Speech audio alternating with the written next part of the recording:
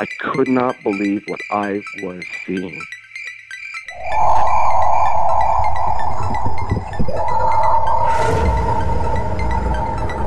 I could have filled the back of his head with 5.56, which is an absolute joke. Well, it's not an ape, because if the Sasquatch was an ape, we would already have one. What are these elusive hominids that stalk the wilderness? Your host, two-time witness and field researcher for more than 40 years, William Jevning. Welcome to the mystery.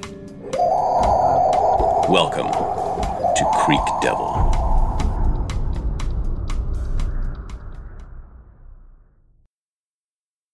Hello everyone, welcome to another edition of Creek Devil. Tom, would you like to introduce our guest and kick this off? Yeah, absolutely. We got Chuck with us today, and real excited to hear from him. He's in Oklahoma and has some very interesting information. And before we kick it off here, I just want to say thank you to our audience. And if you really like the show, click the like button. It feeds the algorithm, because that's a hungry algorithm. And then click the like and subscribe, click the bell. And if you want to support the show, you can do that through Patreon, and we've got a link in the description. Chuck, I don't know where to start with you, so I'm going to hand you the mic and just kind of start at the beginning and give us your most fascinating encounter.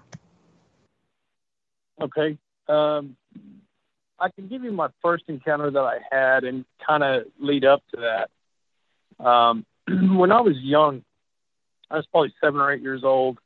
My mom allowed me to go watch a movie that was on at the theater, and it was called Bigfoot, The Legend of Sasquatch, or The Sasquatch, The Legend of Bigfoot, one of the two. I always get it confused.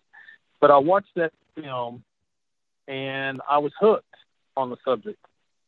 I used, schools used to send out this flyer. It was for reading, and you could order books from this company. And after watching that film, I got every book I could ever get my hands on when it came to Bigfoot and the cryptid sort of side of things, and I was just hooked. And I read a lot of books, John Green's book and a couple others, and I always wanted to see one. I believed that they were real at the time, and I just wanted to see one. But I thought that if I wanted to see one and got the chance to see one, I would have to go to Washington or Oregon or up into Canada, someplace like that. Never thought in a million years that Bigfoot was in Oklahoma or Texas or anywhere in the South at that time. And the older I got married and had a son, and my son got up old enough to where he wanted to watch TV with Dad. So we started watching Finding Bigfoot. And of course, we were glued to the TV every time it came on. And they came to Oklahoma, and for the life of me, I couldn't figure out why they were here. I thought, well, maybe they're trying to grow their watching base or something like that. And I asked my son, I said, do you want to go meet these guys? Because I know where they're going to be. And he said, absolutely. So they had it at a ranch here in Oklahoma where they had their town hall meeting. And we went up there, and I was stunned. I bet you there was 1,000 people there. And I just couldn't, I didn't understand why all these people were here, because my thought was, well, Bigfoot's up north, they're not anywhere down south. And we started standing in a line and got to meet all four of the people of the show, and that was pretty cool. And but the thing that caught my eye the most, there was a guy that was standing in line, and he had a casted footprint, and it was a 16-inch print, And I asked him, I said, "Where'd you get that? I'd like to get me one of those." And he just started laughing at me. And he said, "Well, we found this trackway on the Canadian River," which the Canadian River, where I live in kind of north central Oklahoma. And the Canadian River is about probably 20 miles from me to the south. And then to the north of me is the Cimarron River. So I'm actually in between two rivers, which is a pretty good spot, considering what I've seen and what I've done over the past couple of years. But so that was in 2014. In 2015, I was working for an oil field company, driving a oil field truck. And after talking to this guy and listening to the Finding Bigfoot people, I realized, I had a shot to actually see one in Oklahoma, which was really kind of amazing to me. I wasn't expecting that. And I worked for this oil company, drove a truck, and at this particular time, this is 2015. My night dispatcher sent me on to a location. It was about 6:00 in the morning, and I got there. I'd been there lots of times, numerous times, so I was familiar with the area. I was familiar with all the surroundings there, and had never ever experienced anything weird. Never seen anything. Never heard anything. And I get to the location, and I'm sitting in my truck, and I decided to get out of the truck and get my tools and start doing my job. And when I got out of the truck and my feet hit the ground, every hair on my arm stood up. And I thought, man, that's kind of crazy. And so the first thing that went through my mind is like the first or second day of deer season. This is the month of November. And so I thought, well, I'm going to walk around the location a little bit and make sure that if somebody's out here deer hunting, he's going to see me and know that not to shoot my way. So that's what I did, and didn't see anything, didn't hear anything. So I thought to myself, man, I must be losing my mind or something, or I'm really tired after working all night. So I went ahead, started my job, and got back into the cab of my truck and was sitting there writing out a ticket. And as I'm sitting there, in my peripheral vision, I see movement in front of me. And so I look up, and to try to paint a picture of what that area was like, it's got a lot of sand dunes on it. It's real close to the river, Cimarron River. And this had a sand dune there. There was a big cottonwood tree, a dead cottonwood tree that was kind of stuck in that sand. And plus we have wild sand plums that grow in this area quite a bit. And there was wild sand plum thickets all around this tree and this sand dune. And I look up in that area because that's where the motion that my eyes picked up on came from. And I looked up and I see this face that's sitting over behind this tree, or standing behind this tree. And most of his body was covered up, but I could see his head, his face real clear, and I could see his shoulders. And I picked up my phone, thinking pretty quick on my feet. I picked up my phone and snapped a couple pictures, put my phone back down, and I sit there and watched it. Never saw it move. I didn't make a sound. It was like I was looking at a statue. And at that point, I thought, man, I must be really delirious because I'm seeing stuff. It didn't even come to my mind what I was actually looking at until after it happened. But I thought, man, this is crazy. So I get down out of my truck, get my tools and stuff, and put everything back in my truck and get back in the cab. I start to drive off. And when I start to drive off, I look up again, and this thing is gone. Never saw it move. Never heard it move, didn't make a sound. And I knew right then what I had seen. And I thought, holy cow, this is awesome. This is what I've always wanted. I've always wanted to see one. And so at that time, I became really hooked with the whole subject matter again. And I had listened to Sasquatch Chronicles a lot, and Bob Garrett was on the show, and they were starting to put out expeditions into the Big Thicket. Well, I definitely wanted to go. So I called them, talked to them, and they interviewed me on the phone to see if I was a good candidate to come. And this was the very first expedition that they put on there. And got a phone call the next day, said, you're coming. And so I made plans, and 2 months after I had my first sighting, I went on my very first expedition down into the Big Thicket. Real quick question. Before we get too far into the Big Thicket, the one that you saw, I just wanted to get a little bit of detail on it. Did you pick up anything as far as like the color of the hair, the face or size or anything like that? Sure. The hair color was black, and that's what stood out to me when I looked over there. The face didn't have any hair on it at all. The face was a charcoal colored gray color, but the hair was around his head and on his shoulders and his arms was black. And that's the only thing that I saw. I saw probably from his chest up to his head. And I don't know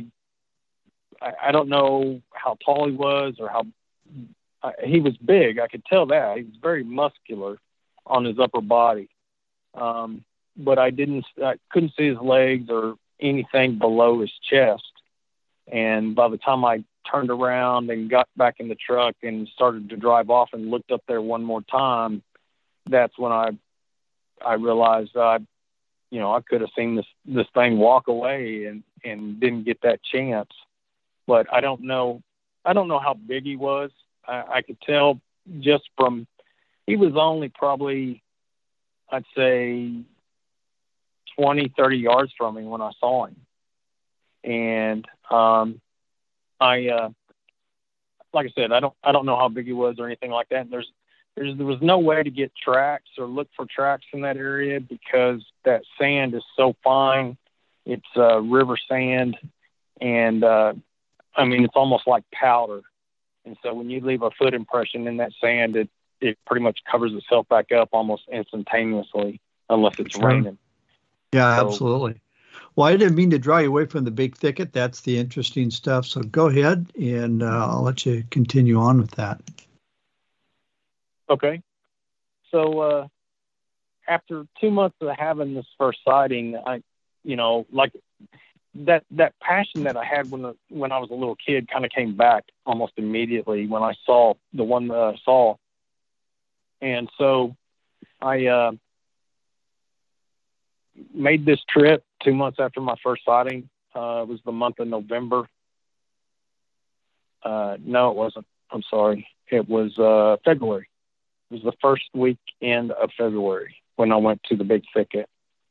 And being from Oklahoma, I knew where the Big Thicket was. And I thought, hey, I'm going to be closer to the equator. It's going to be warmer because we were having a pretty cold month that year. And so I didn't go prepared for the cold temperatures there and about froze to death. But the Big Thicket, that was an amazing experience for me. I casted my first track there. I also had several sightings while I was there. One of them was a night sighting. There was a right-of-way where the oil and gas company had come in and laid some oil and gas lines. And, of course, on the right-of-way, they have to have at least a 10-foot swath that has no high grass or trees or anything like that in there. And we went on a night hike down this right of way. They split us up into 2 groups, and there was 12 of us, 10 people who signed up for it, and they had 2 guides with us. And we went down the right of way, and as we're walking down the right of way, we'd walked a pretty good ways. We heard a couple whoops around us, and which was really neat. Wasn't expecting that.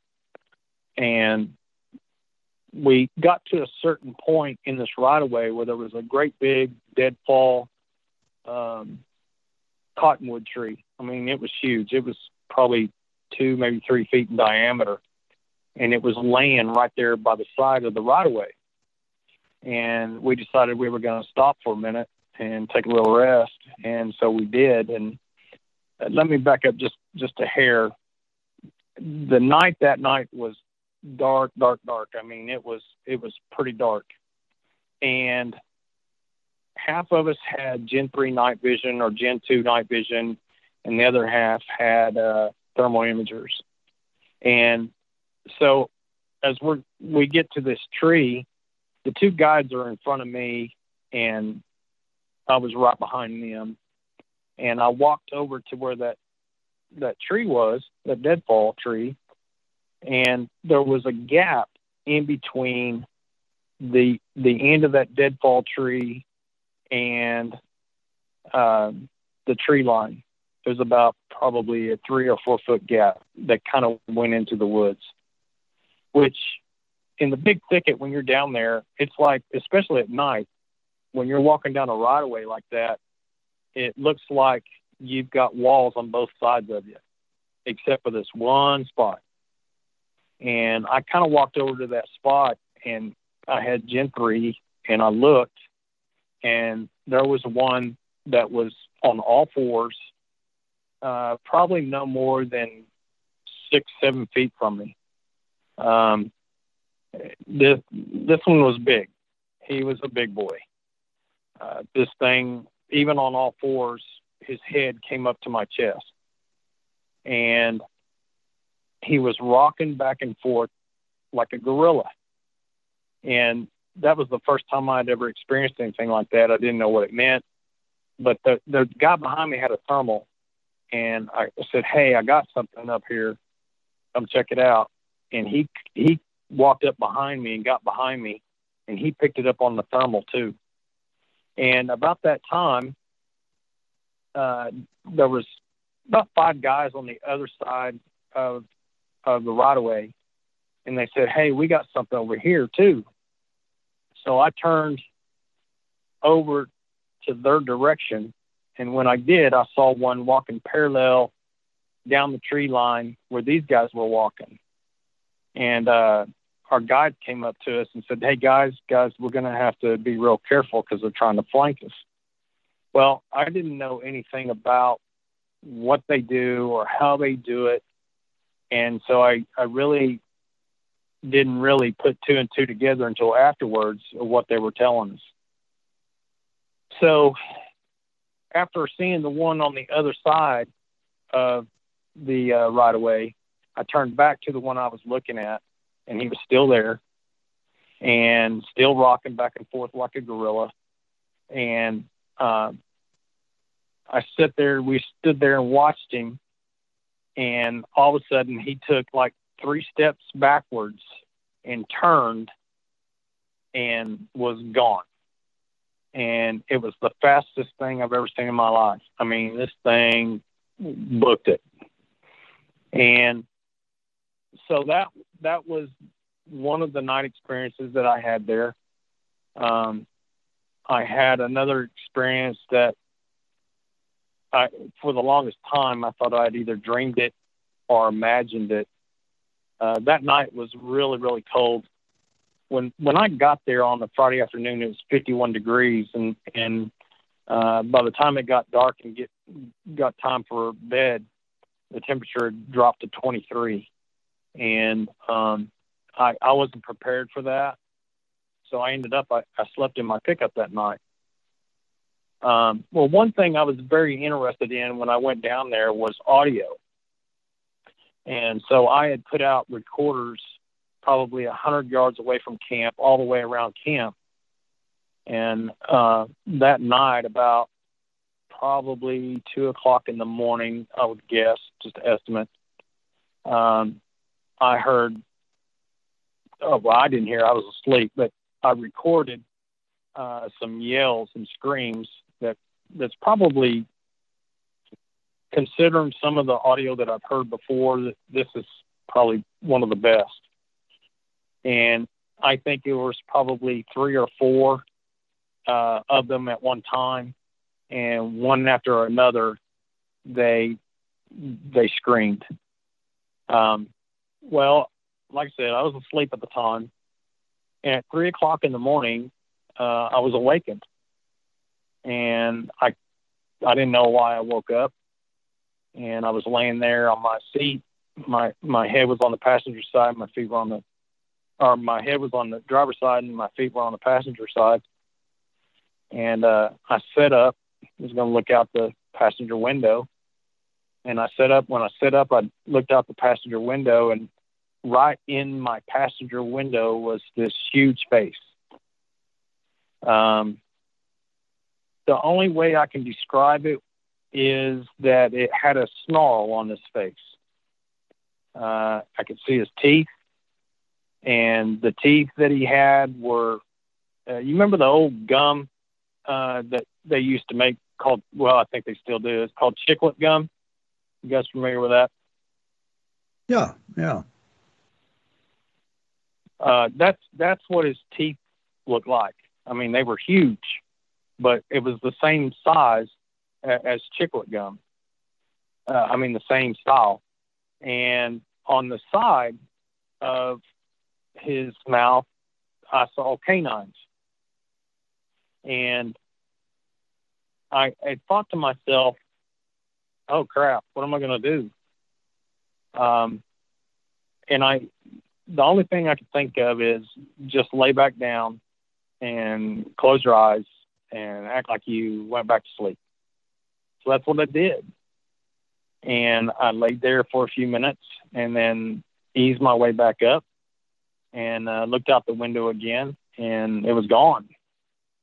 And like I said, for the longest time, I thought that I had either imagined it or dreamed it. So the more and more I thought about that, the more and more I realized that, yeah, what I saw was what I saw.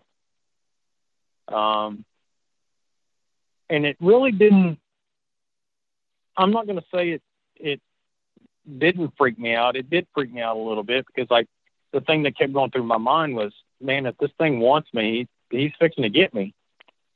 But it never happened. So that took place. And like I said, I casted my first track there. It was a 14-inch track. And what was interesting about the print was the pinky toe on the track was bent toward the heel, like it had broken its pinky toe at one point in time. So it was a pretty unique cast. Unfortunately, over the years of hauling that thing around, it finally broke apart, which I was pretty devastated by that. But since then, I've casted other tracks, casted good tracks. I spend a lot of time in the Kiamichis in southeastern Oklahoma, down by Honobia, which I know you guys are probably familiar with Honobia and the siege of Honobia. And I have access to a log cabin, a friend of mine that has a cabin down there, and I go down there quite a bit.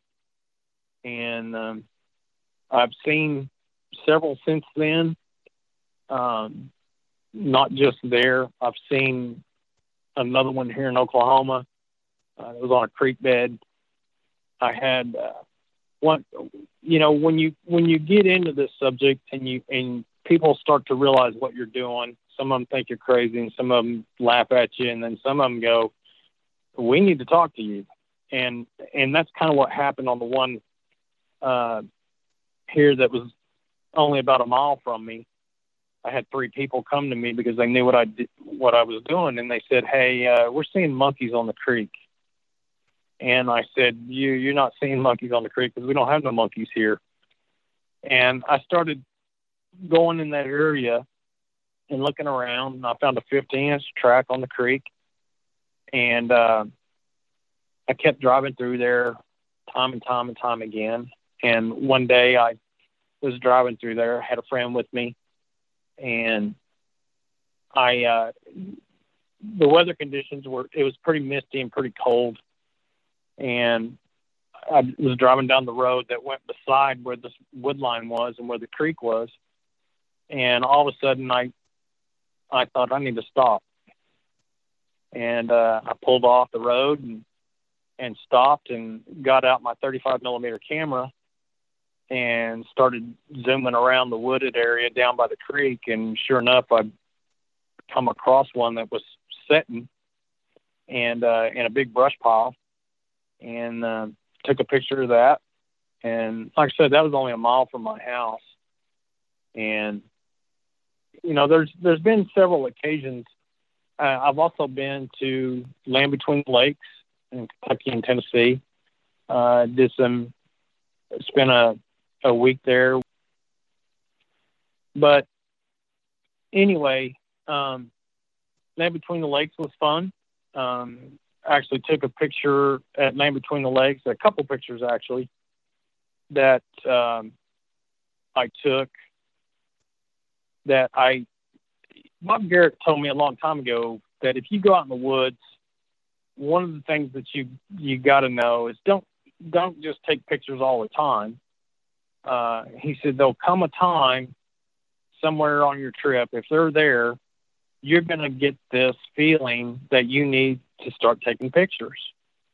And he said, when you do that, he said 9 times out of 10, you're probably going to see something and you're probably going to get a good picture of it.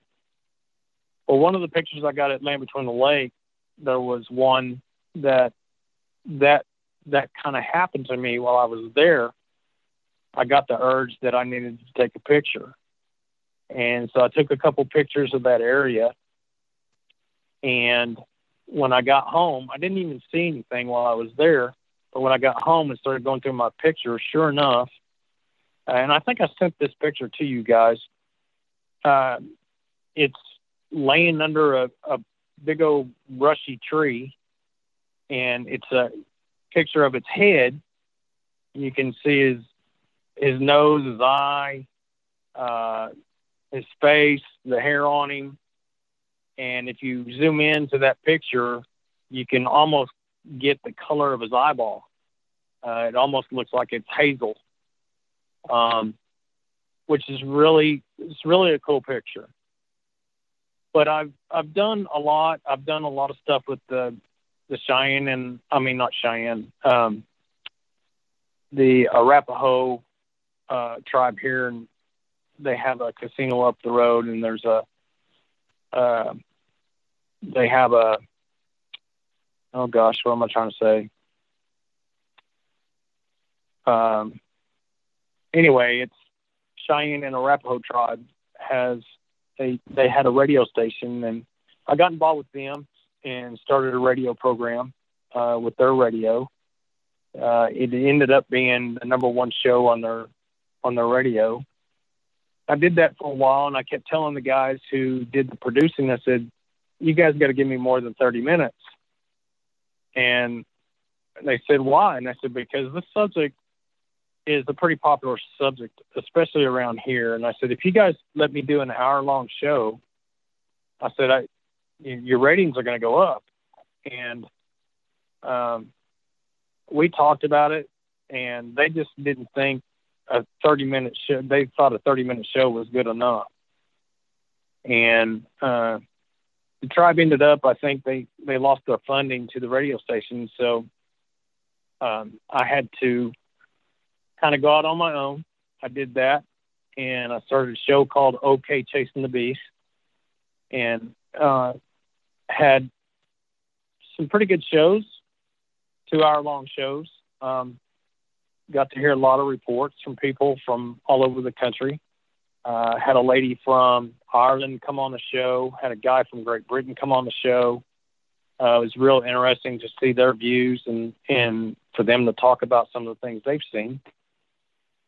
And one thing that I figured out after jumping all over the map, so to speak, is these things are everywhere.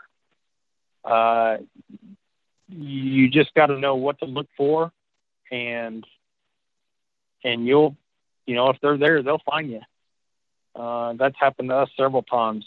We do a lot of stuff around the Red River, do some exploring out there, and we've had really good luck there.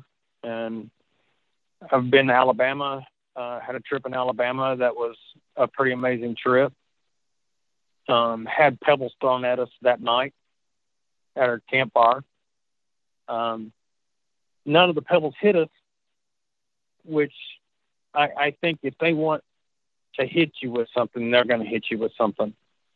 But they let us know that they were walking around the camp because we were sitting by the fire, and every now and then we'd get a pebble thrown at us. But, that's, I keep doing what I'm doing, although I haven't done the show in quite a while. When COVID hit and they kind of locked down the national forests around us and wildlife management areas, I got really depressed about all that and couldn't do what we normally do. Excuse me. And so I kind of drifted away from that stuff. But now things that are easing up a little bit.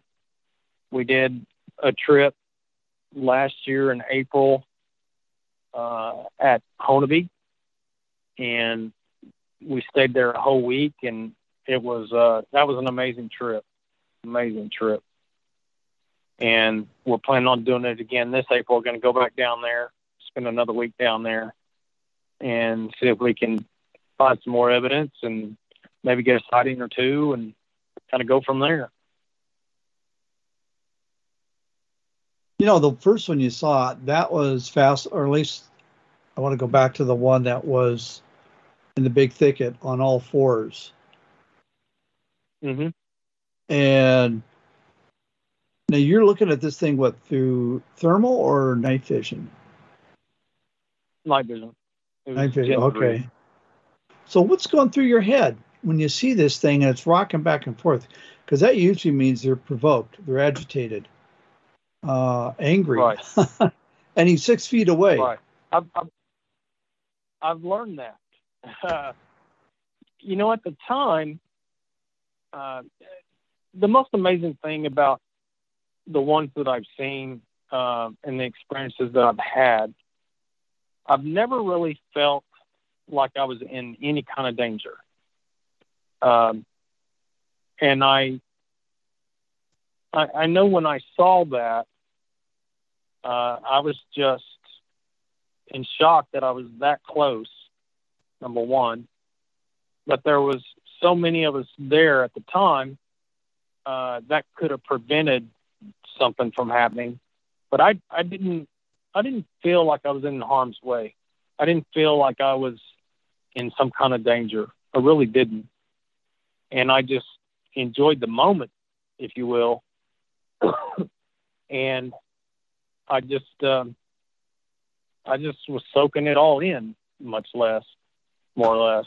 But now the one that was looking in my pickup at me with a snarl on his face, that kind of freaked me out a little bit, but I still didn't feel like I was in some kind of harm's way. Yeah. Well, you got a barrier between him and you. And Mm-hmm. Let's face it, maybe it's only glass, but it's something. He's on the outside and you're on the inside. Sure. Right. If you guys got questions for me, ask away. Well, that was kind of the first one was, the one that's on all fours, because we've got a guy that we've had on the show, TW, and he's talked about one that was, he didn't see it, but a kid that was on a bike saw it. It was on all fours and scared the kid and threw the bike in a tree. Right. I remember that story, actually. Was that down there in Texas where that happened? Las Cruces, New Mexico. Okay. But yeah, I love talking about this stuff, and I got story after story after story that I could tell, but it probably take a 3-hour show for me to get some of the stuff that I've seen and done and experienced. And you know, I can tell you a story that happened down on the Red River. And Will, I think I've talked to you before about some things that we had encountered up in northwest Oklahoma, actually, about finding some mounds. And yeah, let's hear about it. The mounds that we found there were deep in the woods. There's no way that a guy come in there with a bulldozer or a backhoe or anything like that, because this is pretty thick area. But these mounds are probably, I would say, 9 to 10 feet long. They stand up about 2 to 3 feet high and 2 to 3 feet wide. And when we first found them, I mean, these mounds were everywhere. I mean, they were everywhere in the woods. And when we first found them, we took a bunch of pictures.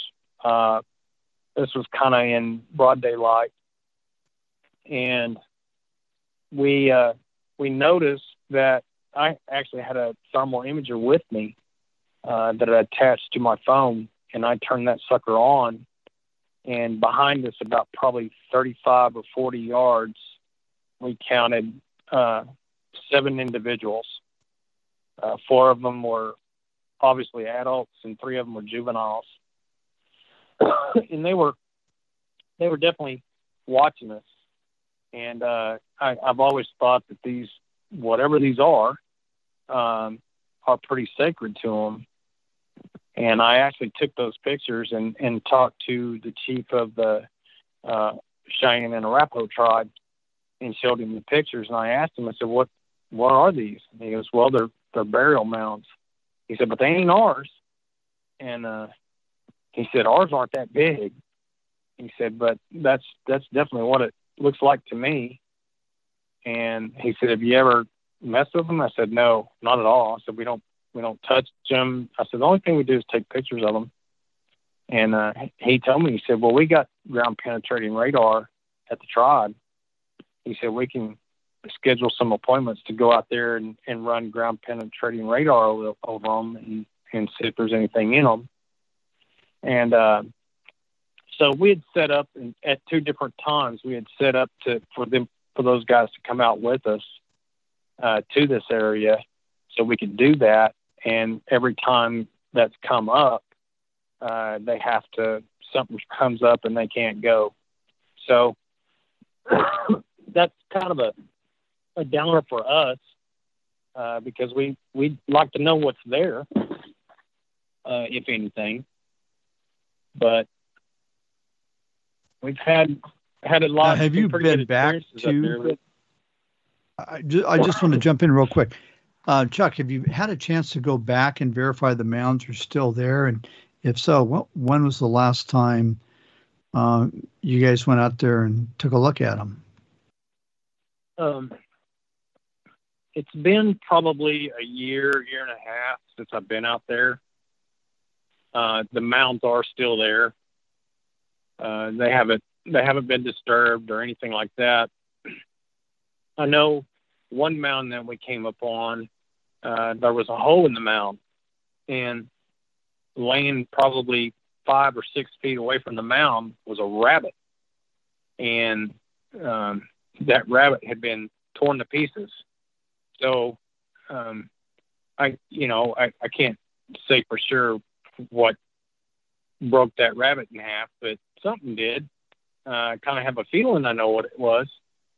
But and that's another thing that I think that makes me think that the best thing to do when you come across something like that is leave it alone, because I think that is a sacred spot to them, and I think they don't they don't like you messing with them. So, but yeah, they're still there. So And you said that there's like a hole that's in the mound. Is it like in the middle of the mound? And tell me a little bit about that. oh, Like, It was on- it how was on big is the the hole? side In of other the words, mound. does it look like a rabbit hole or? yeah, that's exactly what it looked like. It looked like this rabbit had probably dug in there to make a den or something. And like I said, 5 feet away from the mound was this rabbit that had been ripped apart. And it wasn't a coyote or something like that, because it wouldn't have left it if it would have been a coyote. So you think maybe But it may be associated with digging a hole in the mound, and they found it objectionable and took care of the rabbit. absolutely. Okay. Oh, interesting. I don't know if Will, I don't know if you've ever come across anything, but we've also, in several different locations, you guys know what a horse apple is? It's called a horse apple. It's a seed pod from a bodark tree. Bodark, or they also call it Osage orange tree. It's got several different names, but we have those trees in our area quite a bit. And the seed pod is about the size of a softball or a baseball, and it's got the outside of this thing is lime green, and it looks like you're looking at a brain, but it's round. It's got like grooves in it, and my grandparents used to collect them, and they'd put them in their closets to keep insects and moths away, and spiders. I don't know if there's something in it that drives them off, or if I don't know how it works, but it does work, because my grandparents, I grew up with them. Well, up here in northwest Oklahoma, where the mounds were, there's a couple of horse apple trees around there. And me and one of my research buddies went out there one time, and we took a guy with us that he's a pretty big skeptic. He's not really a believer.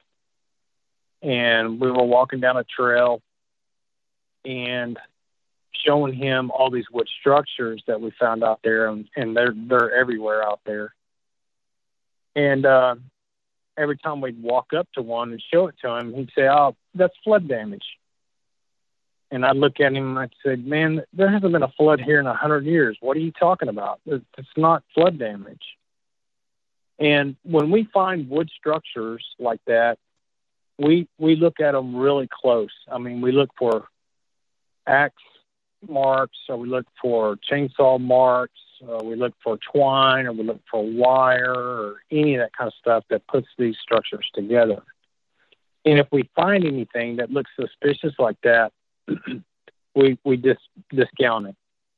So everything that we find that doesn't have any of that stuff on there, we take pictures of it and look at it really close. Well, as we're walking down this trail, and like I said, we're showing him these structures, and he keeps telling me, "Oh, it's flood damage, it's flood damage." And I just kind of disregarded what he was telling me. We're walking down this trail. I'm in the front, he's in the middle, and my research partner's behind me.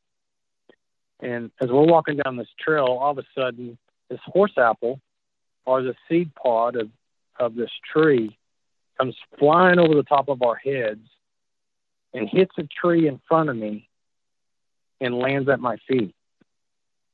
So I reach down, I pick it up, and I turn it over, and there's a great big, huge bite mark taken out of this horse apple. And I turned to him and showed it to him, and he said, "Well, I can't explain that," which I thought was pretty funny. But what started going through my mind was, when I was growing up, my grandparents used to always tell us, "Don't touch those things. If you see them, don't touch them." Don't take a bite out of them, even though it's called a horse apple. It's not really an apple. Just leave it alone because they're poisonous. Well, I started thinking about everything my grandparents had taught me about these horse apples, and then I got to thinking about what had happened there with the bite mark taken out of it. And I was thinking to myself, well, if this thing is really poisonous, number one, how are they taking a bite out of it and getting away with it? Well, the more and more I thought about it, the more and more I thought, well, what they're doing, or what I assume they might be doing, is they're biting into these things and then rubbing it on their skin to keep the bugs and the insects away from them. I don't know if that's a legit synopsis, but I kind of feel that's what they're doing. Well, that No, I was just going to say that kind of makes sense. And honestly, another possibility is maybe what's poisonous to us isn't necessarily toxic to them. We don't know at this point.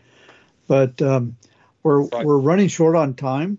But what I'd like to do is get you back to talk about some of the other experiences that you've had and some of the other encounters. And so we got to get you back on the show.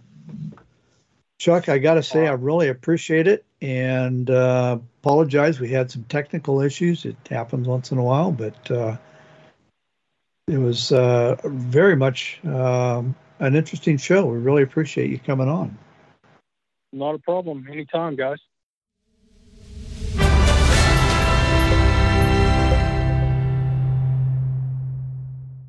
In Bigfoot history, Three Sisters Wilderness Area, 1950s, Oregon. The San Francisco Chronicle, December 7, 1965, carried the following story. A set of fuzzy photographs of what is purported to be the monster man-animal roaming the Pacific Northwest wilderness were uncovered yesterday in a San Francisco camera shop. If authentic, the photographs would be the only ones ever taken of the hulking ape-like creature whose hideous screams have terrorized a score or more outdoorsmen from California Sierra to the forests of Washington. The photographs were brought into the camera shop for processing more than 5 years ago by a grizzled woodsman who told a wild story of being stalked by a hairy monster in the Three Sisters wilderness of Central Oregon. The woodsman gave his name as Zach Hamilton, and he never returned for his finished films. Dick Russell, assistant manager of the Brooks Camera, 45 Kearney Street, said he was reminded of the old woodsman's eerie tale and the unclaimed film by the Chronicle's account last week of the current search for the giant man-animal. Russell said he had first examined the film 3 years ago, and, quote, I got prickly all over when I realized they were the pictures the old-timer had said he had taken in the brush. I never saw anything like them.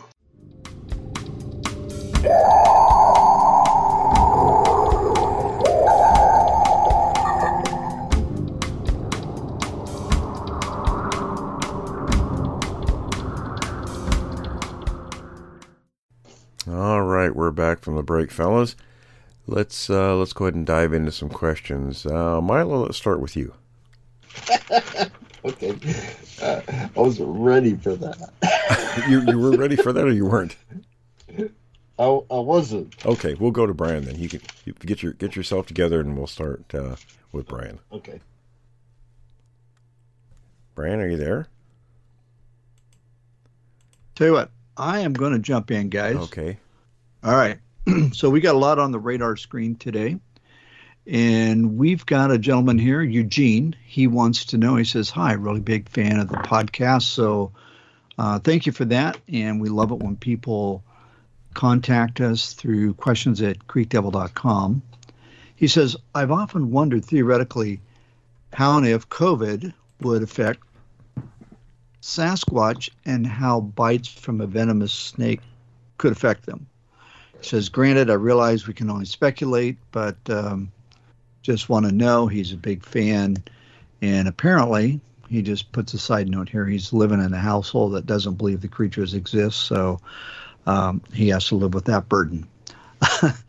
But, and that's a good question on what do we know or what can we speculate about the medical condition and how these creatures might deal with, I don't know, medical emergencies in their world. Well, we don't really know, but we can speculate, right? I'm sure, like a lot of animals, they're in tune with things that are somewhat medicinal for themselves. I mean, like, cats and dogs eat grass for stomach problems, things like that. So I'm sure they're aware of that kind of stuff. We don't get reports of them, being seen sick or, incapacitated like that. So either they don't have things that affect them much, or, they're hiding somewhere when they do. So we really don't know. I guess we need maybe we can get KD to come on sometime, since he's a medical doctor, and could maybe address some of that more specifically. Yeah, I think that's a really good point. And also, even though, and I shouldn't call it the name that I just used for that pandemic, we'll just call it the My Sharona. The physiology is certainly quite different with these creatures. So who knows? Maybe they don't have the receptors. They just don't get it. Maybe they do. Well, you got to remember too, they don't have a great deal of contact with humans, anyway. Exactly. So it's unlikely that they would be in a position, at least for the most part, to contract something like that if they could. And we don't know if they can, because their constitutions are pretty strong. I mean, they eat garbage and everything else. So, well, unless they sneak into somebody's house that has it and touch one of the surfaces that has that virus on it. We'll just leave it at that. Okay. Milo, are you ready? Yeah, I got some questions here. When they say it's a foul, when they have one that comes around that has a foul odor, how many different kinds of descriptions of that odor have the people been coming up with? It's really hard for people to, and even myself, I've actually smelled it one time, and I couldn't put an actual description to it because it was unlike anything I'd smelled in my past. So, and I've worked in some pretty dirty environments over the years. So, yeah, I've had exposure to a lot of different kind of smells, and it was unlike anything, but if people, they try to explain it with what's in their toolbox. And oftentimes, I got that. Yeah, I mean, they'll put a lot of different labels to it, but it's still never exact, with what they're using. So, without it having a clear example for people to use, we get lots of different ways of describing it. Because I wish that I could remember what I smelt when we were at Clark's Ranch. Mm-hmm. Because, at the time, I didn't think about it. I was like, God, everything stunk. So. I thought maybe you were going to say Paul, but... Well, I was, but I didn't know if I should. Yeah, it's probably better not. Well, you're right. I mean, yeah. And I don't recall. I mean, I guess my attention was focused elsewhere. I don't remember smelling much then. It wasn't a focus of mine. I was more listening, and kind of on the edge. Everybody talks like it's so strong. Well, I'll use my example. Okay. Jack and I we got a call. And this is over in Skamania County. I don't remember what year it was, probably 1992 or 93 time frame. So we went over there, and it was near a fish hatchery. Not real close to a fish hatchery, but that was the reference point I'm using. It was actually a couple miles away from that. And we went to the location where this person said they seen this creature. And it was rainy, and usually when it rains, that kind of suppresses a lot of odor in the air. So we got out of the truck, we walked on this road. I said, well, I want to see if we can see anything instead of driving over potential evidence. So we didn't walk very far, and we walked into a wall of stink that made us retch. I mean, we were about ready to throw up, and we hurried up and walked out of it. And I said, I want to test something. So I immediately turned around, I walked back to the location. When I got back there, it was gone. The air was completely clean, which is really bizarre because if it was a dead animal or something nearby, the smell would stay. It would stay. It would still be there. There was no wind. It was very calm, and it was raining. And I started looking around, and just inside the tree line nearest to us, there was a lot of thick moss on the ground, and I found a spot that was probably, I don't know, between 2 and 3 feet in diameter, where something had flattened all that moss down, and it just happened. So, we assumed based on the report and this odor and this mashed down moss that one of the creatures had been there and was watching us, and at no more than 20 or 30 feet from us. I want to back up the truck for just a second here. Will, you said something that really is a very descriptive of how you deal with or how you try to interpret this smell, and that is when 2 years ago, or back in August 20, when I ran into, with two other guys, who they are, in that area that where it is, right? That meadow. Right. We ran into the creature, and it was, what triggered us was the smell. Mm-hmm. And you said a real good analogy in that there's nothing in our toolbox. And that's what the three of us were discussing is it smells like something dead, but not quite. You just couldn't put your finger on it because, excuse me, it was a totally new and unique smell. The only thing we come close to, and it was nasty, was like something dead and rotting, but it wasn't quite the same. So, but I just wanted to say that was a good analogy, is that it's such a unique smell. It's not in your toolbox. Well, and here's a good example too to go along with that. If, we look at DNA, and there's lots of, thoughts out there about DNA, but realistically you have to have a known sample in the system to compare it to be able to say definitively that's what this is, right? Otherwise, what they do is it might come up as something, the nearest thing to it. But now let's take a look at that for a second. The nearest thing to it could be such a gulf in between what they're using as the nearest thing and what the actual thing really is. You know what I mean? Like with these creatures, you might say, well, it's unknown primate. Okay. Or it might be similar to human. Okay. Just like with chimps. Okay. With chimps share 98% of the same DNA that we do. But that other couple of percent is such a huge gulf that, people misconstrue that all the time. And it's kind of the same way with describing odors or vocalizations. You can try. You don't have the tools in your toolbox to get a really close definition, of what you're talking about. So you use the nearest thing you have, but it could be so far off that a listener who's unfamiliar with it might be, they have no clue what you're really talking about.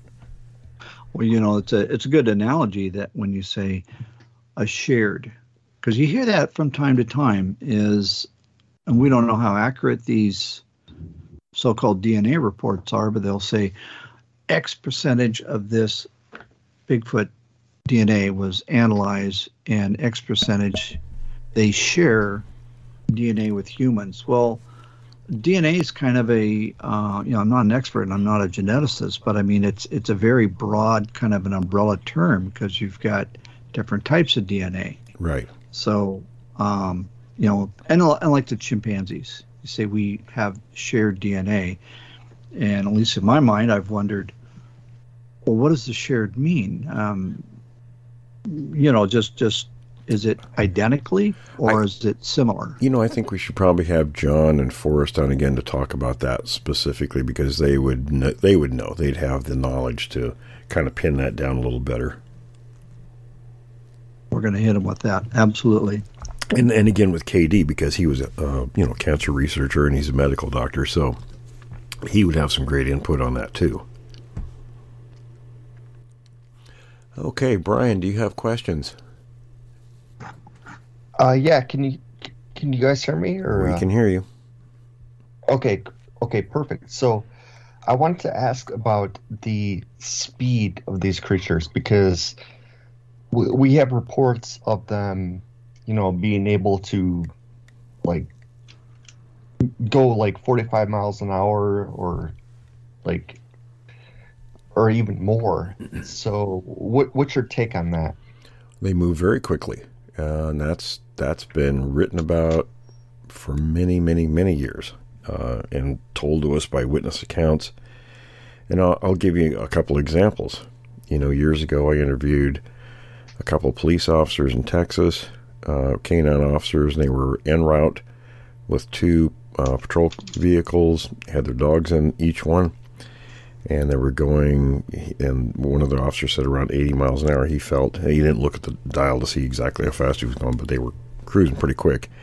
And this creature came running diagonally out of the dark towards them. It was nighttime, and then paralleled the first cruiser for a few moments and then veered off.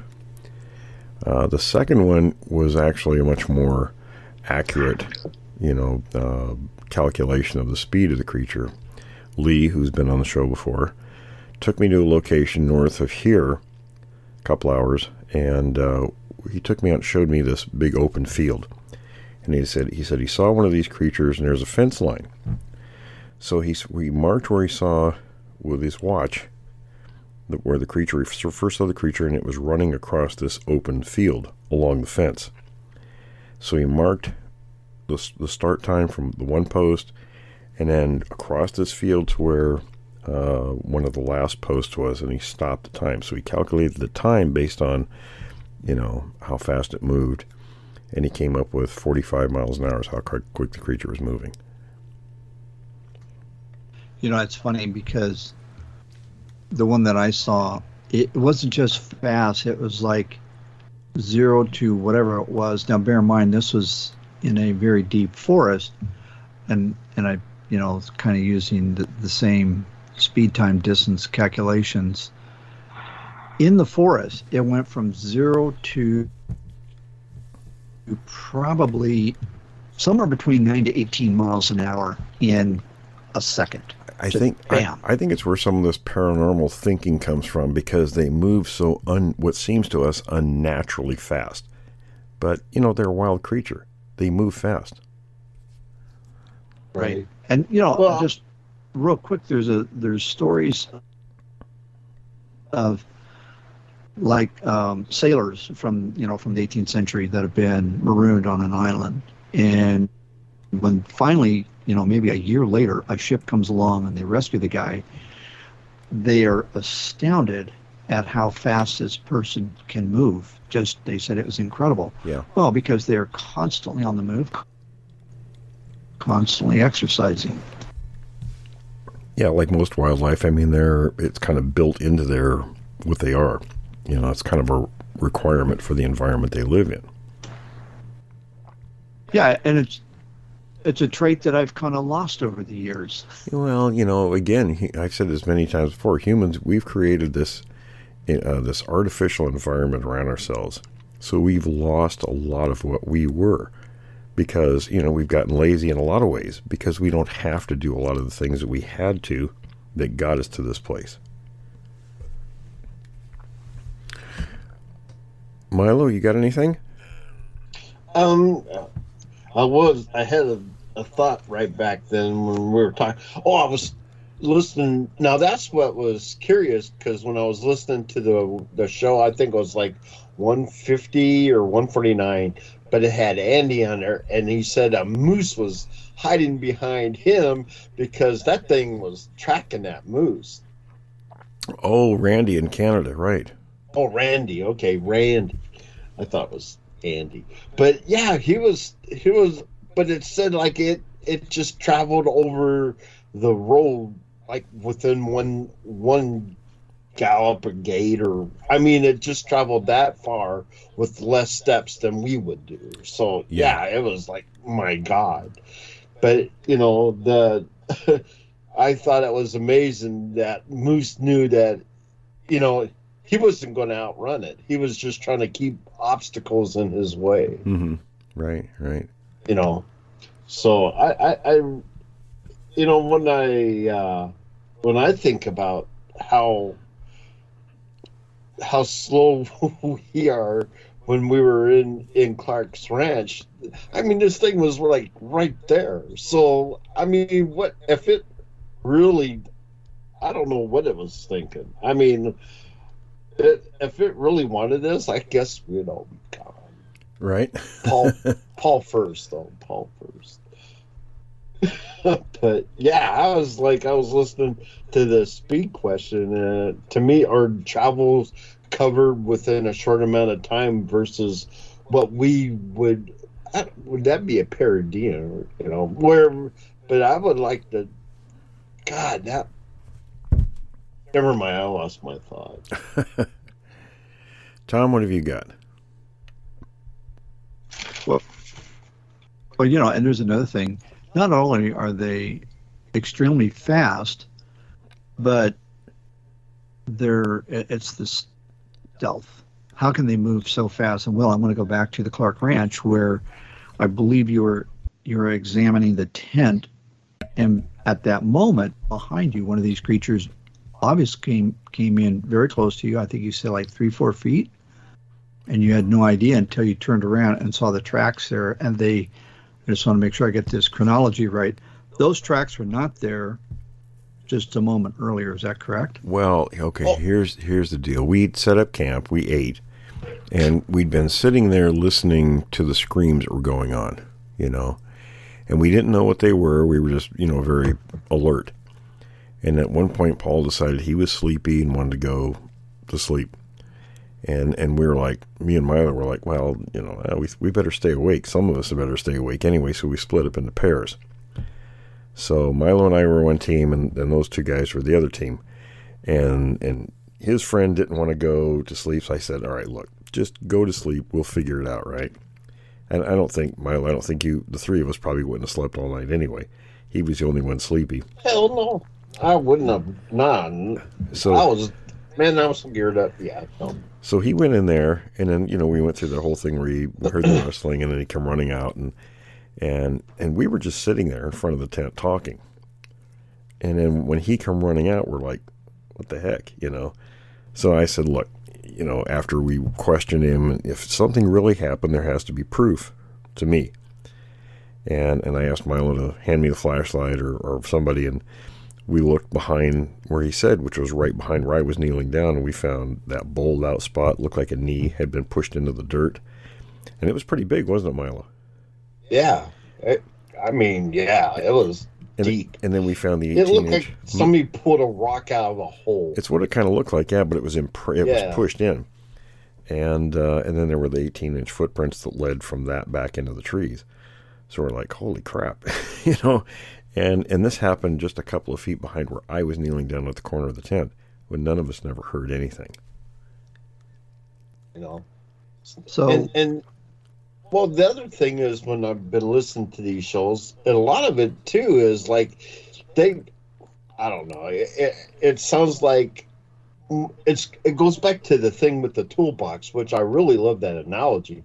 Is that when they come thundering through a dense forest with no effort at all. Like, they're just cruising through it. Yeah, they don't have any problem going through the brush like that.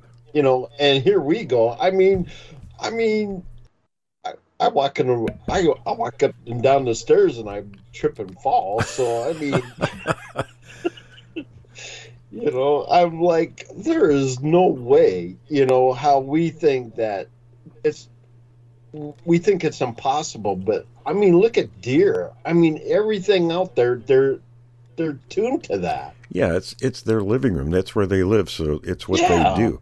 And for their survival, it's necessary for them to be able to move like that. Well, and here's Milo, you had a good point. They go through a very thick forested area. They do it quickly. They do it efficiently. And for the most part, they do it extremely quietly.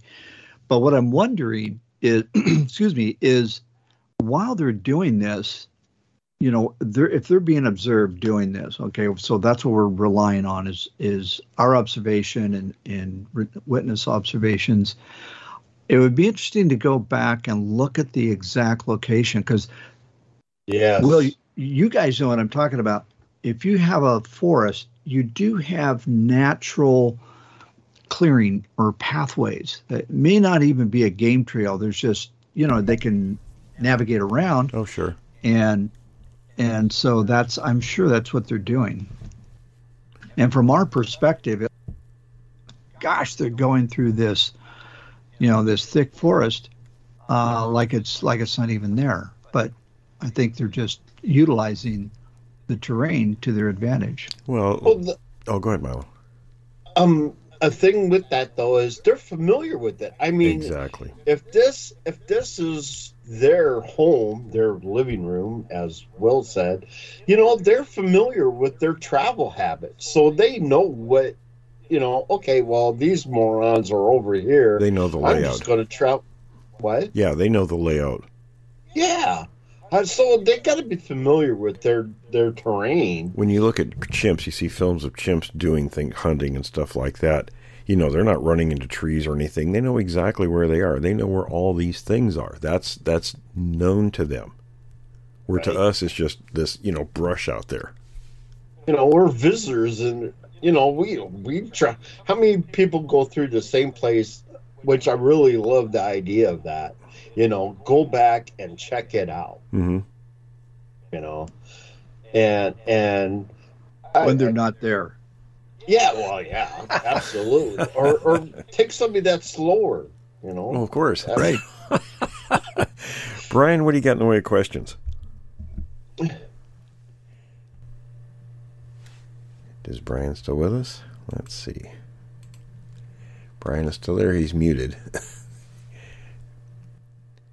Well, I'm going to jump in real quick. Okay. I just want to point out something. Milo, you made a real good point that, Sorry. they're very familiar with their territory and the terrain, but that applies to everything regarding the creatures, including putting cameras out there or foreign objects. And Will, we've talked about this so many times, but it's worth noting. They're obviously, if they're able to navigate through their environment, their backyard, it's not even their backyard, it's their living room, of course they're going to see a webcam, exactly, trail cam, all that kind of thing. Yeah. I heard on one of your episodes, Will, that, when Patterson and Gimlin went out, that they wanted to go out for a year. To me, that's perfect. But you have to be it can't be in and out and then come back in and go back. You got to be out there. Yeah, I don't think it was them that wanted to be there a year, but yeah, it's been stated before, sure. And it's tough if you're going to be out there a year. That's a long time. Well, we are used to 40-day field problems in the military, and that was rough. Yeah, no kidding. Brian, what do you got for us? Okay, yeah, so one of the questions I had is, will these creatures eat anything? I mean... Oh, yeah. Because they will? Yeah. I mean, they're gonna fill their diet primarily by hunting. They're going to supplement it with plant material and even garbage. They'll eat anything. But doesn't anything kind of disgust them, or no? I don't think so. It doesn't apparently so. And I always like using an example. There was a place we have, one of the areas that's pretty active, and we found a lot of scat there. Usually in this one particular time of year, August, we find a lot of their scat. And Jack and I were examining one of these piles of scat one time because it was a pretty big pile. And I was just curious to see what they were eating. And, when you go to the grocery store, the produce section, they have those clear bags that you pull off the roll. And, well, one of those bags was inside the poop. So they'd eaten bag and all. They just stuffed stuff in their mouths and ate it. You got to love it. I mean, come on now. Were they... I know. It can't taste good. I mean, is it releasing the formaldehyde in the bag? I'm just thinking I'm sure they bad on 1,000 levels. I'm sure it wasn't the bag they were interested in. It was probably whatever was in the material they were grabbing. You know what I mean? Right. Oh, no, exactly. And I'm curious. I wonder if it was like a Yogi Bear thing. Yeah, it was probably... No, I'm sure it was probably somebody's trash container. Oh, okay. That was going So they can look inside, they see the food, and they probably don't realize. And that's interesting, Will, because they didn't have the experience or the knowledge to open the bag and pull the contents out. They just shove it in their mouth. And I'll give you an example. In one of my books, I can't remember which one it is offhand. I think the last one, Bigfoot Evidence. There's some pictures in there that a lady sent me from her home, and she has these 5-gallon containers in the back of her house, and they're full of food garbage, and they've got the lids on them, and they're like paint buckets, right? How hard those lids are to pull off.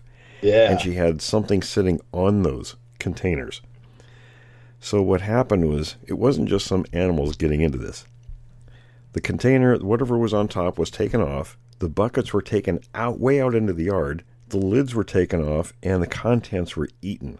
And there were big finger marks, drag marks on the inside of the buckets, where these things had scraped the inside of the bucket out. Oh, God. So they're used to eating things that we would consider kind of nasty. Yeah, they would eat stuff, make a billy goat barf. Right. Tom, what do you got for questions? Well, okay, so going back to, their unusual dietary habits. Okay. What do you think the ratio is? And we're jumping into speculation. The ratio between vegetation and protein that these things eat and what they would require, because it seems like they have a huge daily caloric requirement. I don't think that's going to be met through strictly vegetation. No. They're going to need a lot of meat. And not just that, it's not the caloric intake, it's the type of material that they're taking in, because, being a primate, they're like us, they have large brains, and a large brain requires a lot of fuel, a lot more than, other animals, especially predators. Predators need a lot more. They have larger brains. They require more food, to drive that brain. So that means meat, because you eat less, you get more benefit from it, more energy. So the hunting's going to be a big part of what they do. The vegetable material is a supplement, and like I said, then the garbage is just, and things, not just that, but pet food, livestock food, the pets and the livestock themselves, whatever's their trash, whatever they can, whatever's opportunistic. Yeah, they sound like a shark, man. Just like a shark. Yeah. Land sharks. Can I ask you a follow-up question? Sure. How intelligent are these creatures? Well, I mean, because you said they think and they understand. Well, they'd have to be very intelligent. They're a primate. All primates are the most intelligent animals on the planet. All right, here's an example of that. Well, you have pictures where the creatures have taken a carcass of some sort, like a deer, thrown it 10 to 15 feet up in a tree. And to me, it seems like, well, wait a second, why wouldn't you want to just eat that? So I think we've gone into this, but it's worth discussing. What would be the benefit and the purpose of doing that? Because you draw other animals into that carcass. So you maximize one kill into many kills. Right. So you're not going to draw more deer, and deer aren't going to go hot dog. And you've already got a dead deer. You've already got the deer, right? So that's a meal.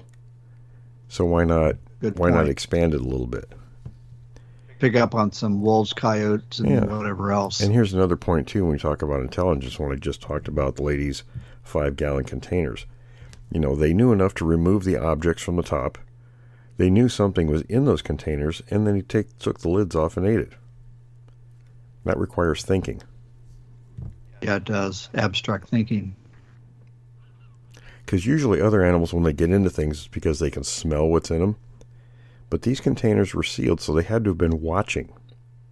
And they knew stuff was in those that was valuable, and they went and got them. The watching is an important part. Well, you and I were talking just before the show about how these creatures can be in an area where the people are, and I'm thinking about your encounter where you encountered these things, but it's I would think it's almost a certainty that they had been observing your house and you for a lot longer than you ran in before you had a chance to encounter them. Oh, I'm sure. And Milo, you knew what our place was like.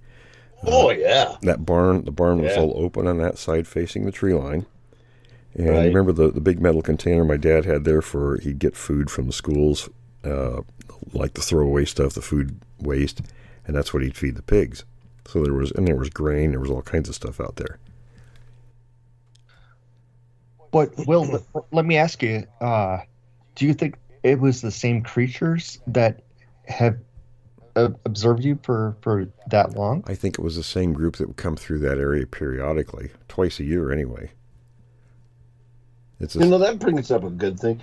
I wonder what the frequency of their nomadic routes would be. Depends on their range. Right. I know of several different ranges, and the movements are different in each one of them. So it kind of depends on the terrain. When you say range, are you talking their borders or their territory? Their home range. Like, I'll give you an example. The one group in south of Mount St. Helens, they occupied about 3,300 square miles. That group of 4 did. Wow. Okay. And they moved in a clockwise pattern throughout that range throughout the year. So Will, let me ask you real quick. Do they return to the same area? They will if it's not disturbed by people too much. But they won't go to the exact same place each year. In other words, they'll come to a feeding area. Now, we'll just use, because I don't have an exact figure. That's going to require a little bit more in-depth research to focus on a group, and which we're planning to do. But for the sake of conversation, let's just say that feeding area, they come in for 14 days, is 10 miles square, okay? They're going to spread out. Each year they come in there, they're going to come to a different part of that 10-mile area. So one year they might be in, let's say, in the south. The next year they might be in the east. The year after that they might be over in the western part of that, and so on. They're going to rotate those spots. I can see that. That kind of makes sense. Yeah. And that's what they kind of like a trapper. And that's what they were doing in that region. So I could get within 30 days of where they would be, but I didn't know exactly where they were going to be because they would alternate these locations they would feed in. Yeah, I always found that interesting. So you were able to forecast within 30 days roughly where they're at. Right. How did you verify they were there? Did you hear them? Did you see them? Did you see the evidence? I usually find tracks and stuff like that. Yeah. But I was always behind the 8 ball, it seemed like. You could never quite get there when they were right in that spot. And Will, like you said, they followed the food. They'd follow the food, sure. But see, they come into an area, and the reason you only stick around for a couple of weeks is because by that time the game becomes aware of their presence. It seemed like the game would even know that they were there when here comes the Croods, I mean, come on. No, they don't know. They sneak and they move in there very quietly. Yeah, we were proof of that. And it's another reason for changing those spots. And gorillas move the same way. When they move throughout their ranges, they come into a feeding area and they'll change up each year exactly which place they go to within that feeding area. Well, that's an interesting point. I never knew that about gorillas. They'll follow the food too. Well, not necessarily following the food, but they move throughout their ranges. And it's partly so they don't exhaust the food supply in one particular spot. Right. And it's what got me looking at that area that way. And that's what kind of got me on to seeing this pattern as it developed. Yeah, that's a great point. Okay, so my next question is, do they actually chew their food, or do they because I know like marine animals, they don't chew their food. They kind of swallow it whole. Well, marine animals are a different whole ball game there. Sure, these guys chew their food. They got very powerful jaws. They eat bone and everything. Yeah. Okay, so another question that I have, because Milo talked about this earlier, but about how fast they are. Do you think that they typically walk on two legs, or are they like four legs? Well, it's hard telling it depends on what they're doing. Most of the time if they're moving, from point A to point B, it's probably bipedally in hunting situations. And again, it depends on the circumstances. Sometimes they'll go on all fours, and it's probably, to keep a lower profile if they're moving in on a kill. But we don't know for sure on that, of course. Yeah, that's a good point. So Tom, when you saw these creatures, were they walking on two legs or four legs? No, it was on two legs. Oh, okay. Yeah, it was, and it was just really fast. There's when you look in a forest, sometimes you get like a natural corridor of a lack of brush, trees, or anything like that. It's not a game trail, just this kind of just the way nature sort of, developed. And that's what this was. It was probably 40, 50 yards in this corridor. And it was just instantaneously just zipped through that corridor. So it was just very, very quick. Hey, Will. Oh, I'm sorry, Brian. Oh, no, I was going to say, and Tom, how devastating was that experience for you? Well, it wasn't devastating. It was just, oh gosh, I may have phrased it a little bit differently, but it was probably. I'm sorry. That was just shy of the underwear changing moment. Right. I like that, shy of it. Oh yeah. Tom, what do you have for questions? Okay. Danny wants to know about the coloration. We've talked about the redder or browner shades as they get older, and the younger ones are black. He wants to, and this actually kind of dovetails in what we just talked about. What is the youngest Bigfoot that we know of not to be black? And it's a tough question because we don't really know their age. I think we could just go by size. So I'll just kind of fill in here. Let's suppose we have one that's 5 or 6 feet tall. Well, do you have any reports of one that's young? That would be a very young one, obviously. Mm-hmm. That is reddish instead of black. I haven't heard of that. Yeah, there's been a couple of them, but if you're talking small juveniles, I've never heard of anybody talk about seeing one that wasn't jet black. Little ones you're talking, under 4 feet tall. Yeah, right.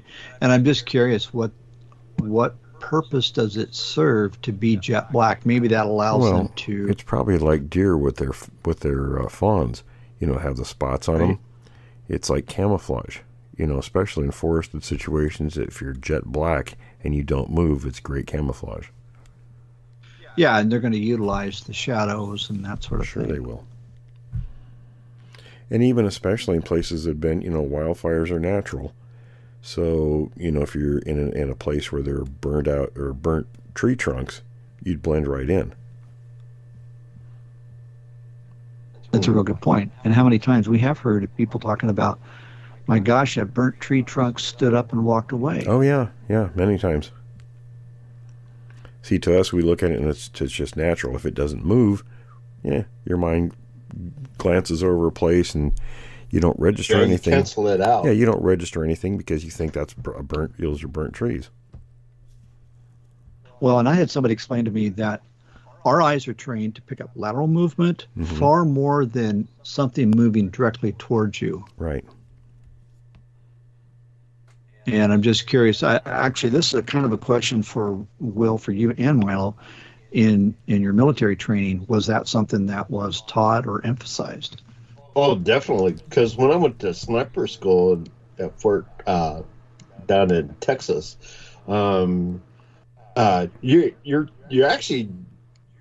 pick up more stuff on your peripherals than you ever do in your straight ahead, unless you're looking right straight through your scope. Yeah, because that part of your eye is designed to pick up movement.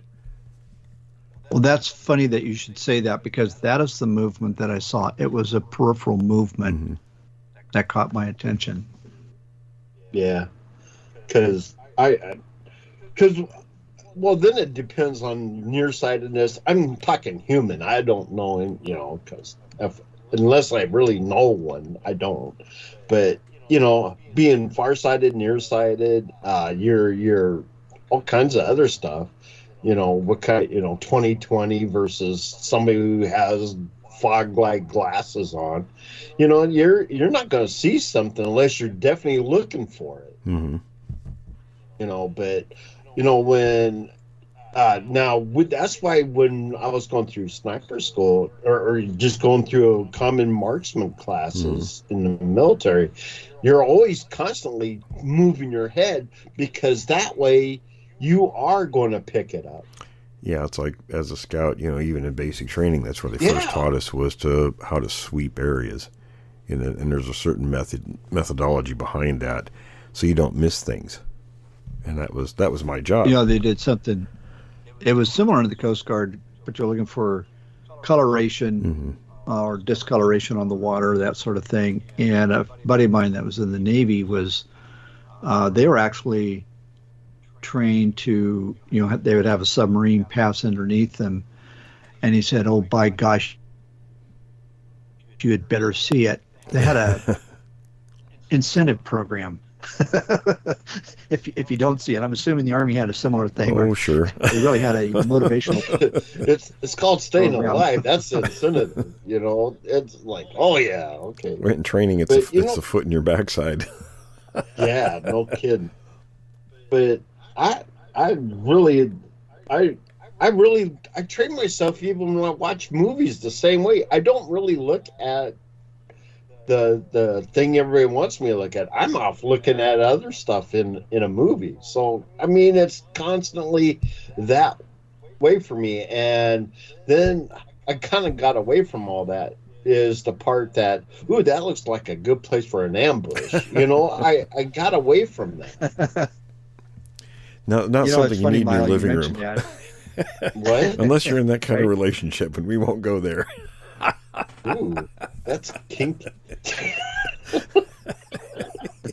How come we don't have to go? Looking at the.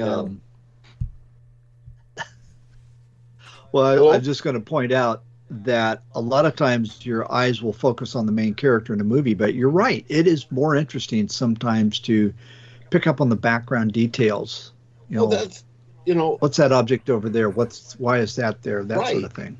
But at the same time, you're actually trying to do that with your peripheral more than you are looking straight at it, because you stare at it. And then most people, if you look, or it's like when they train you, God, breathe when you're about to squeeze off a round. Your eyes are going to get foggy, or that staring. Oh, what the hell am I trying to say here? Here's a point too. We know that chimps, we're talking to Forrest, and she's an anthropologist, talked about chimps. One of the things they do is they'll stand very still for long time periods. And standing still gets you not noticed. And we know these creatures will do it also because they have the coloration. They're in an upright posture in forests where the trees are mainly vertical. And if they stand still, we go through an area, we don't pay a lot of attention. We're looking at how pretty an area is or whatever it is we're doing, and we're not looking for things that might be a threat to us. Like other so an excellent point. Yeah, absolutely. To go back to that thing where we fool ourselves thinking we're the apex thing out there. We're not. We think we are. Yeah, that's exactly what I was coming. We think we are. But before right, so they'll remain absolutely motionless. Yeah, I mean, before we created this artificial environment around ourselves, we were like all the other creatures out there. Whatever advantage that came into our perspective, we'd take. It's how we got to be the top, where we were. Mm-hmm. So we've lost all that by getting away from it. So, Will, their reasoning abilities, right? What was that? There was some talking over there. I'm sorry. So they're basically camouflaged in a sense. A lot of animals are because of their coloration. And I'll give you another example. I used to go, when I was first starting to deer hunt with my dad, we'd drive through areas and he'd have me watch because my vision was better than his. And I could look up through the timber and there were a lot of younger trees. They get really thick before they start getting big and thinning out because of, other bigger ones overshadowing the smaller ones and kind of killing them off because of the shade. And I would spot, all you'd see is the deer's legs. And they would blend right in with those little trees because they were about the same size and coloration, but I could spot them. But it's a natural camouflage in some of those positions. Yeah, fresh eyes. Yeah, Milo, that's a great point. I mean, go ahead. What? You got a question, Milo?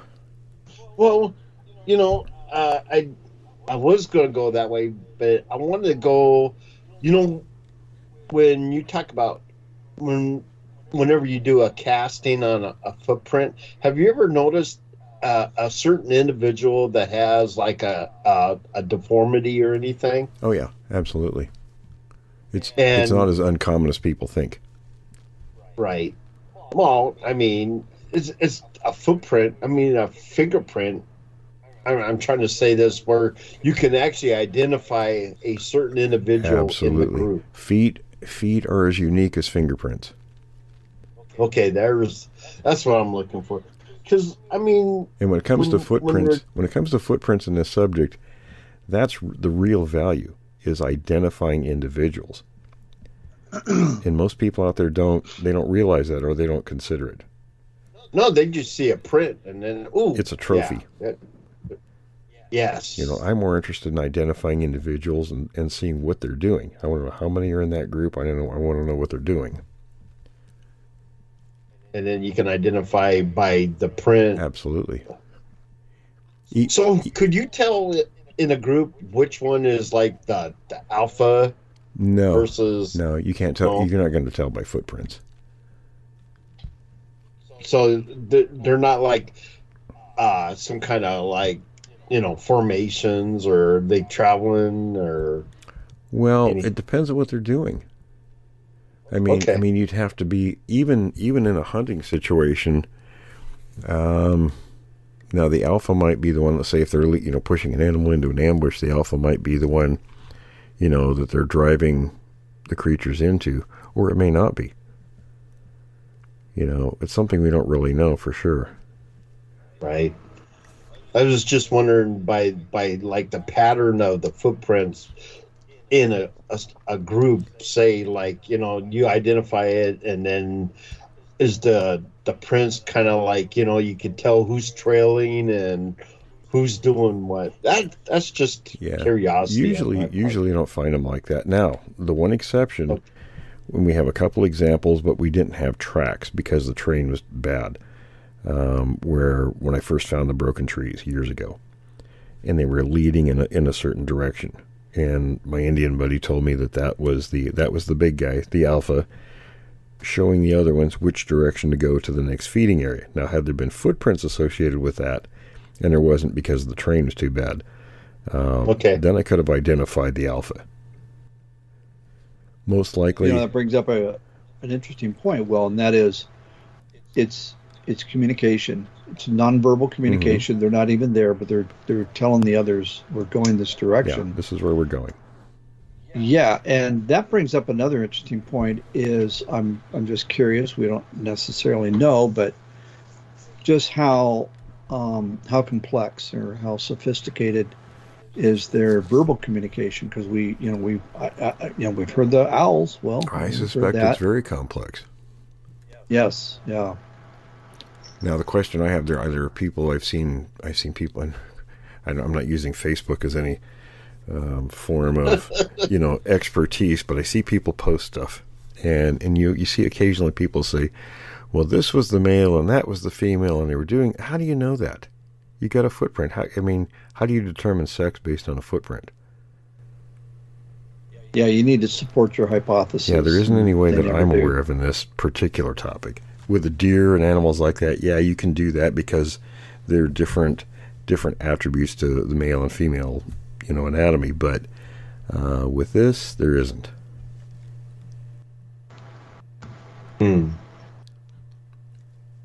Well, you're going to have proof to even do that, to study it. I mean, people, come on, everybody see a deer. I mean, they're in zoos and stuff, for Christ's sake. Of course, we have the Patterson casts. And if you were just to look at that footprint based on the other, I've got a bunch of other casts, I'd like somebody to show me the difference between male and female. We know that was a female, but it's indistinguishable from other footprints, in terms of sex. I guess, well, let's move on. Brian, you got a question? Yeah. So actually kind of taking off of your point just there, do females have different characteristics than males that you've seen? You mean on their footprints? Yeah. No, you're not going to be able to tell any difference. Okay, so what about like eyewitness accounts? Is there any difference between the males and females? Well, the eyewitnesses, sure. For the Patterson Sasquatch was female because obviously they had breasts.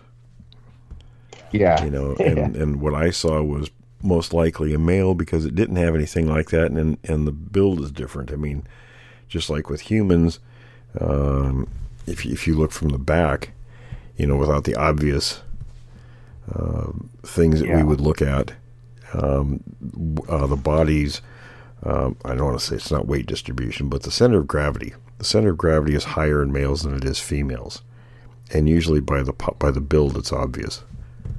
So you could speculate if the one that has more of its body proportion is above, let's say it's navel, then you could assume that was a male, especially if it didn't have any of the other features of females. Same holds true, the other way. If the center of gravity looks lower, in the hips, that could very well be a female. Yeah. How quickly do they grow, though? I mean, like, let's say, like, there's an infant Sasquatch, and how will he and her grow? Like, how fast will they grow? I don't have a number, but their growth rate is faster than humans. So I don't know how Fast? I don't know how much faster, but it's faster than humans. Wow. I never knew that. But... Milo, you got questions? I don't know how to answer that. What's another?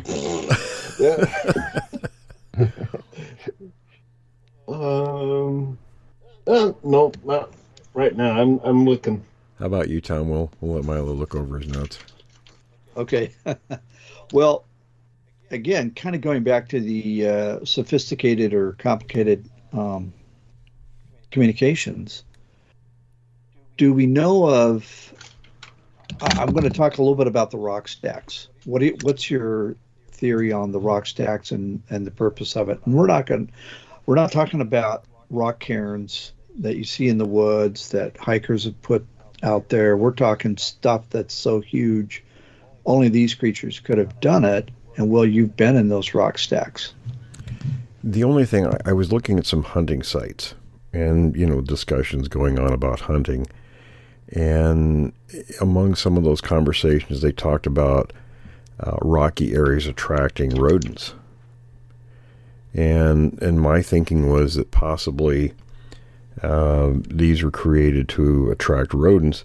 It might not be a big meal, but if you're moving through, from one area to the next, it might be a place you could go through periodically, say once a year or whatever, and get some snacks along the way, so to speak. Right. Fast food. Yeah, exactly. Yeah, exactly. And we're not going to talk about the specifics, but that was some stuff that we saw back in September. We saw some features, terrain features, that would attract a lot of that fast food, and that was an area where these creatures were. You know, that brings up an interesting thing about these, these little teepees, or, you know, these, the leaning tree things. Maybe it's a trap for us to be caught inside that crap. Well, I think you're onto something, Milo. Oh, God. We're going to go down a rabbit hole very, very quickly here. I was thinking about that. Man, I was like, man, I hope that's a trap. I really. Well, and I'm going to comment on the tree structures. I'm not saying it'd be interesting if they did do that, if they had a purpose for it. But I know a guy that, you know, oh man, look at this. They're all over the place, these tree structures. Yeah. And, you know, I've noticed that right after the snow melt, you get tons of tree structures everywhere. Mm-hmm. Right? You know where I'm going with this. It's not the creatures. Right. It right. is the snow melt. Yeah.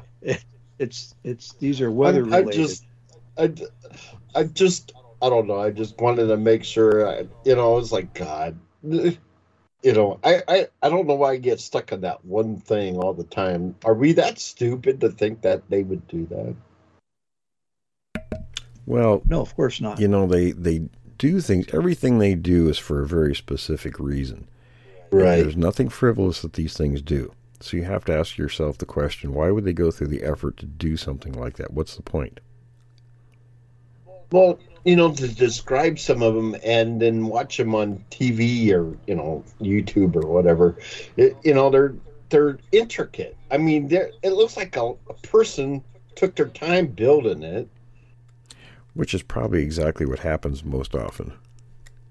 Yeah. And, look at what Bigfoot did. I found this. Ooh, there was one that was I saw recently, and coincidentally, it was right next to a trail.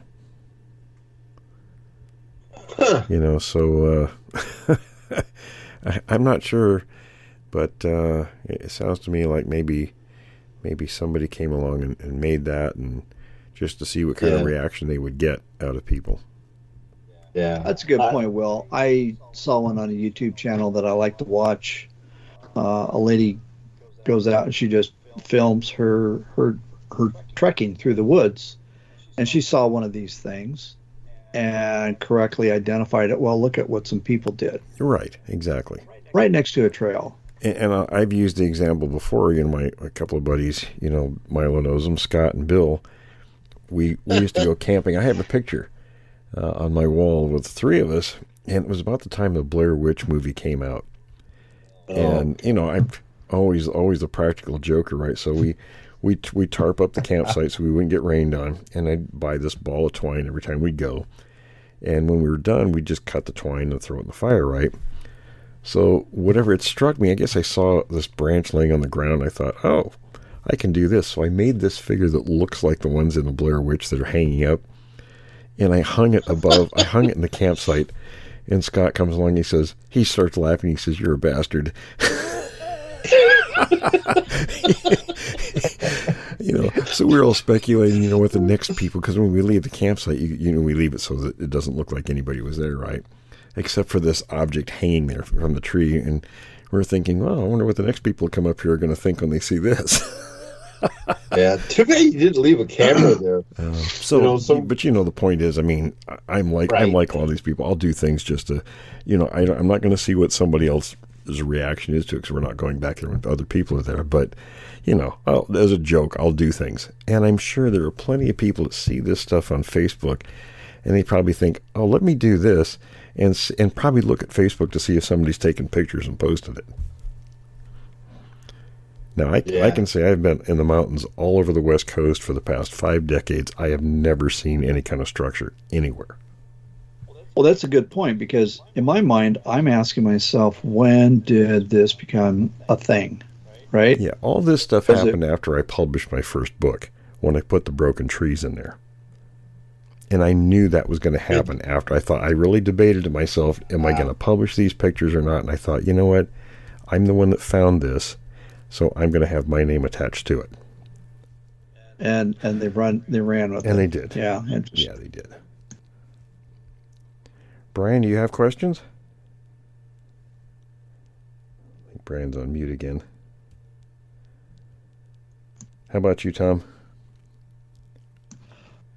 Well, I'm sorry. Can you hear me? Yeah, we can hear you. Oh, okay. Yeah. So, kind of a follow-up to that. Did you ever regret writing more books after the first one, or? No, I published 8 of them so far, and I'm working on 2 more now. Yeah. Well, and actually, and we're adapting one into a screenplay. So I'm just curious, like, if you had your first experience, did you ever kind of regret coming out with their story? No. I think they're fascinating. So I'm glad he did it, because to even, bring me back into the fold after being gone for 30 years, it was like, man, I'm glad he did it. Yeah, I mean, I don't know. I don't care what people think. I'm just I put my stuff out there, and yeah, it's kind of like bozoing. I don't make much money from it, but I just, it's something I wanted to do, so. No, Will, I totally agree with you, and we're going to make this into a movie, and so this is good. It's going to be great. So, yeah, I think that you're right for like continuing to publish your stories, because these are so important to everyone that's listening right now.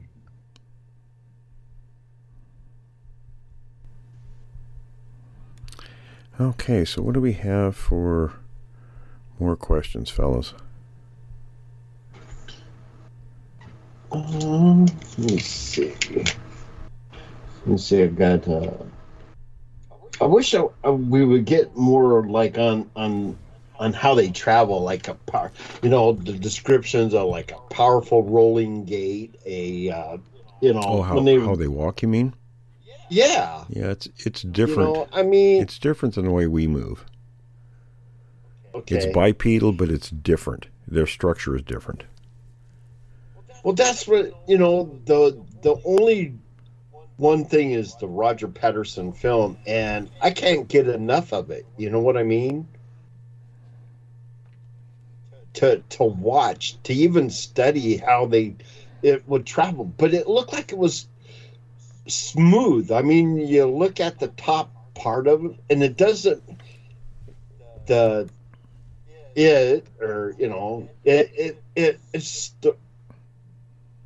it's traveling a very smooth from the top, like the bottom is taking all the shock. Yeah, they don't bob up and down like we do. No, and I was trying to really study that. Well, Milo, that's actually a really good point. It's if you look at wildlife and wildlife biologists, they discuss what's called a direct register type of walking, which is where, for example, mountain lions and bobcats will walk, and they will put one footprint on top of the other one.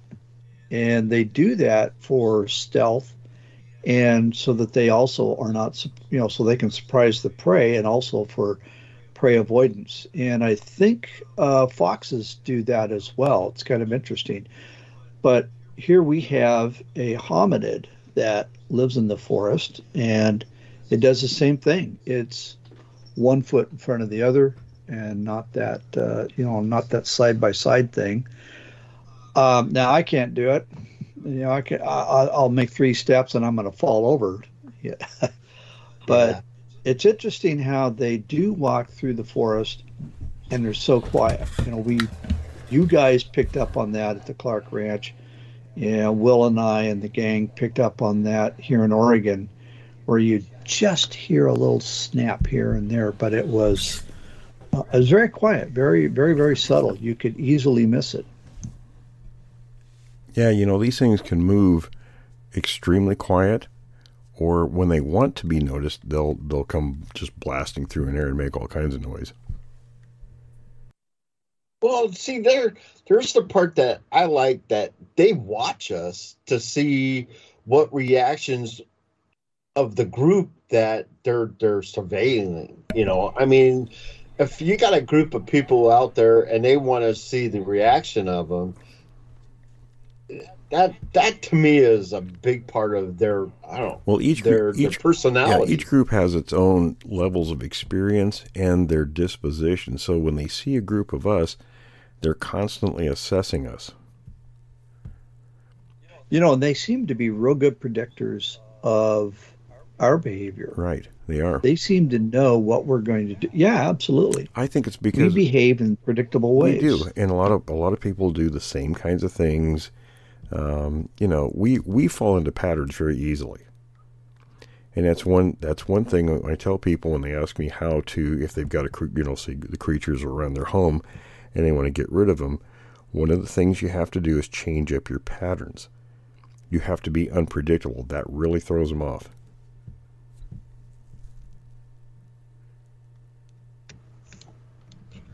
Yeah, it does. And there are some other things that you and I have talked about in the past that will, it doesn't intimidate them, but it kind of sets them off balance a little bit. Yeah, absolutely. So, yeah. And so they're watching us. I think they're watching us far more often than we give them credit for. It's like for us to hear that somebody found one, it's by chance. It's not, or is it? Maybe they're doing it you're the lowest ranked one. You go out there and we'll see how they act to you. Yeah, absolutely. I think there are sometimes when the creatures, I don't want to say make a mistake, but you hear some accounts where it sounds like, the distance and that sort of thing. It's probable that the creature is not aware of the humans, but like Will has said time and again, like Patty film, prime example, and these other ones where people said, yeah, I just saw it walk across the road, or it walked right, it was within sight of me. Mm-hmm. It's a distraction. It's luring you away. It's drawing attention to itself because it knows you're there. And as Will said, it's what else is going on that you need to be aware of. Well, it's the one that you see that you don't see the rest of them. So what are, is that the one that's, causing like the ruse or something where, okay, everybody else run this way or something, or they're studying how you react to him, if you're aggressive or if you're passive, or, ooh, I'm a curiosity seeker. So, well, now, Milo, that's an excellent point. I think that our posture in how we behave in the forest, kind of telegraphs to these creatures what our intentions are and what our abilities are.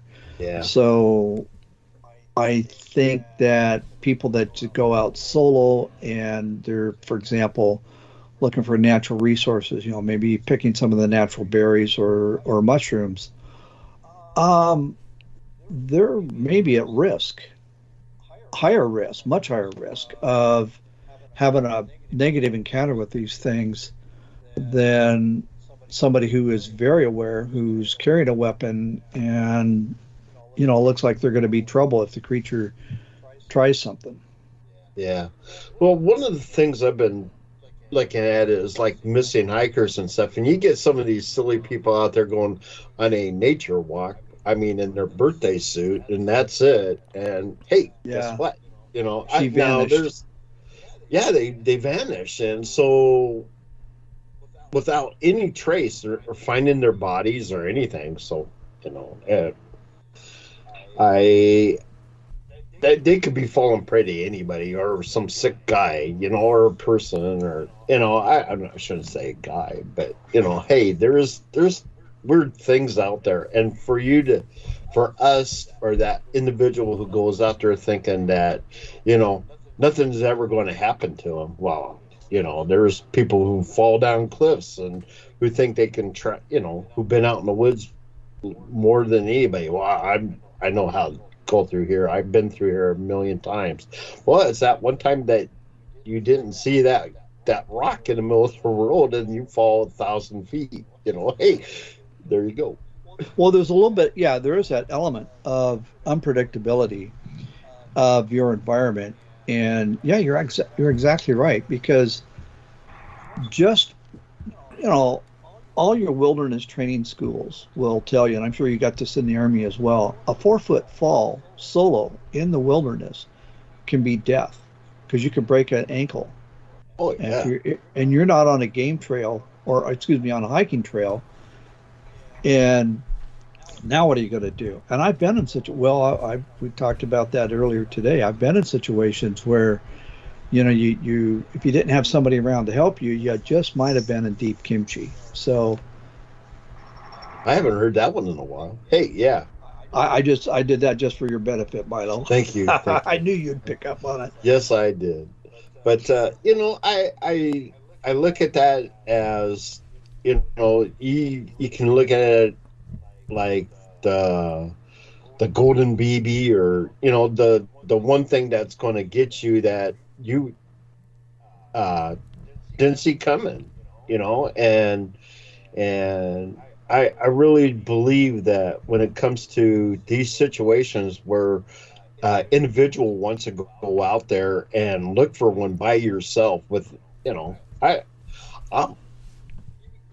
might find one, or it will find you. Actually, I believe that. I think when you see one, that's not the one you got to worry about. That he's out there. Well, it's my hypothesis anyway. I think a lot of it is he's the reactor factor, where the rest of them are going, he's an idiot. We're going to play with him. Well, no, there's a good point to that, because the area that we were at in September, I was there the previous August with a group, and it would have been, we that's where we encountered the creature. We smelled that awful smell. We saw it, and then we stayed in the exact same area that Will and I and 3 other guys stayed in kind of a meadow, and throughout the night, and there were screams, there was roars, there was howls. We were being surrounded. I cannot imagine being there solo by yourself. I mean, the creatures may have just said, well, we've had enough, and we're going to take him out. Yeah.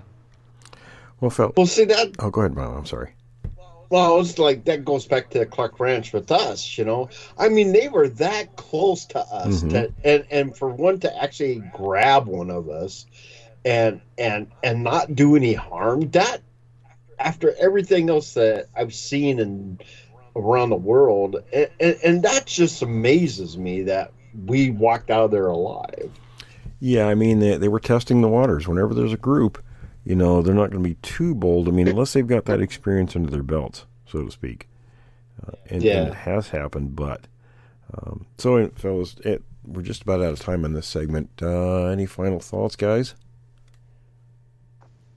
I really enjoy this. Good discussion. And I need more in my toolbox about the smelling thing. Right?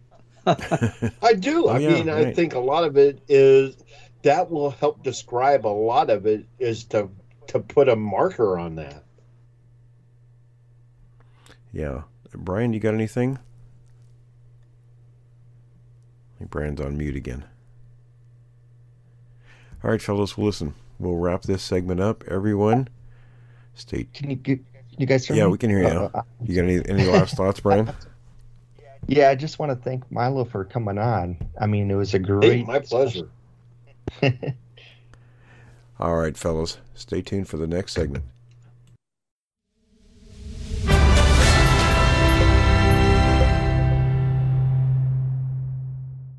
in Bigfoot history. Near Bend, Oregon, fall 1957. Lee Trippett interviewed Gary Jonas, then of Eugene, who told him that while he and Jim Newell were hunting at Wanoga Butte, southwest of Bend, they saw a giant human-like creature at least 9 feet tall come out of the brush and pick up a deer he had shot. I talked to Mr. Jonas on the phone in 1967. He said that the deer entered the clearing acting as if it were afraid of something coming behind it, and never noticed him at all. After he shot it, he waited to be sure it was dead, when suddenly the giant emerged from the same place as the deer, gathered it under one arm, and ran off, making a strange whistling scream. Mr. Jonas emptied his .30-06 into its back, but it kept going. He saw no indication that he had hit it, yet it was so close that he didn't see how he could have missed. He did try to follow it. The creature was hair-covered. He noticed particularly long hair hanging from its arms.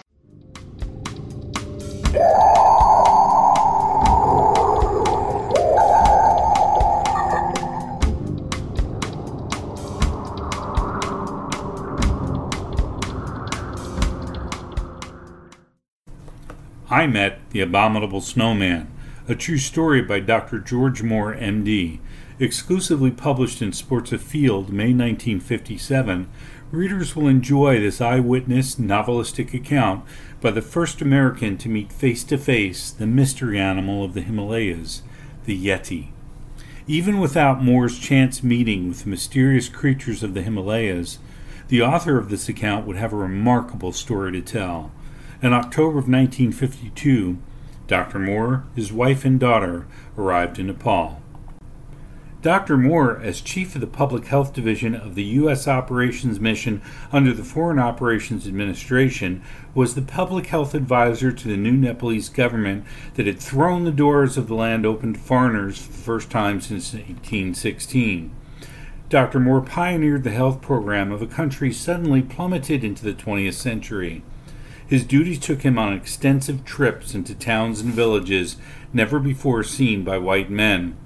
Moore became fascinated by the customs and habits of the Nepalese people, a people quick to win his lifelong admiration and respect. After his 2-year tour of duty expired, Moore inactivated his commission in the Public Health Service and is at present director of the San Juan Basin Health Unit in Durango, Colorado. The story begins. Monsoon! Heavy gray clouds had been drifting northward from Calcutta for days that June in 1953. Already early rains, warning of what was to come, had soaked the red dust of the Himalayas. The air was clean and cool. Myriads of tiny blue, white, and yellow potentilla had suddenly blanketed the green tundra above the timberline. It was curious how the colors deepened as we descended the slope. White grew highest, then yellow, mixed with white, and finally blue flowers dotted the landscape farther down. The rains weren't bad enough to travel in, but at least they were a welcome change from the snow about 17,000 feet. Gusinkan Pass had been the last high obstacle to Kathmandu on our return trip from the northern border of Nepal. In fact, the day before had seen us sloshing knee-deep in the soft, wet snow. Our coolies suffered the most. Half naked and barefooted, they had struggled desperately carrying 80-pound packs on their backs. A Himalayan blizzard is no joke, even for the experienced native porters, when slippery rocks and precocious ledges must be climbed. Brooks, Dr. George K. Brooks, an entomologist on our staff, and I were slowly making our way back to our homes in Kathmandu, the capital of Nepal, from a mission of mercy to the Sherpas of the northern country. The government had asked us to help in controlling an epidemic of typhus in Sherpa land, our name for the high Himalayan country close to the Tibet border. We had been the doctors assigned to the job, and now were weary, but satisfied that the evil rickettsia were licked for good. We raced to get home before the monsoon whipped us. Black skies, torrents of rain, and foggy, slippery trails on the sides of the mountains obviously held no love the Himalayan intruders such as we. It was at 11,000 feet.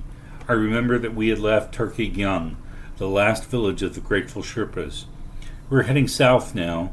The foothills of the Himalayas that surrounded Kathmandu 28 miles away were visible from the tops of the mountains.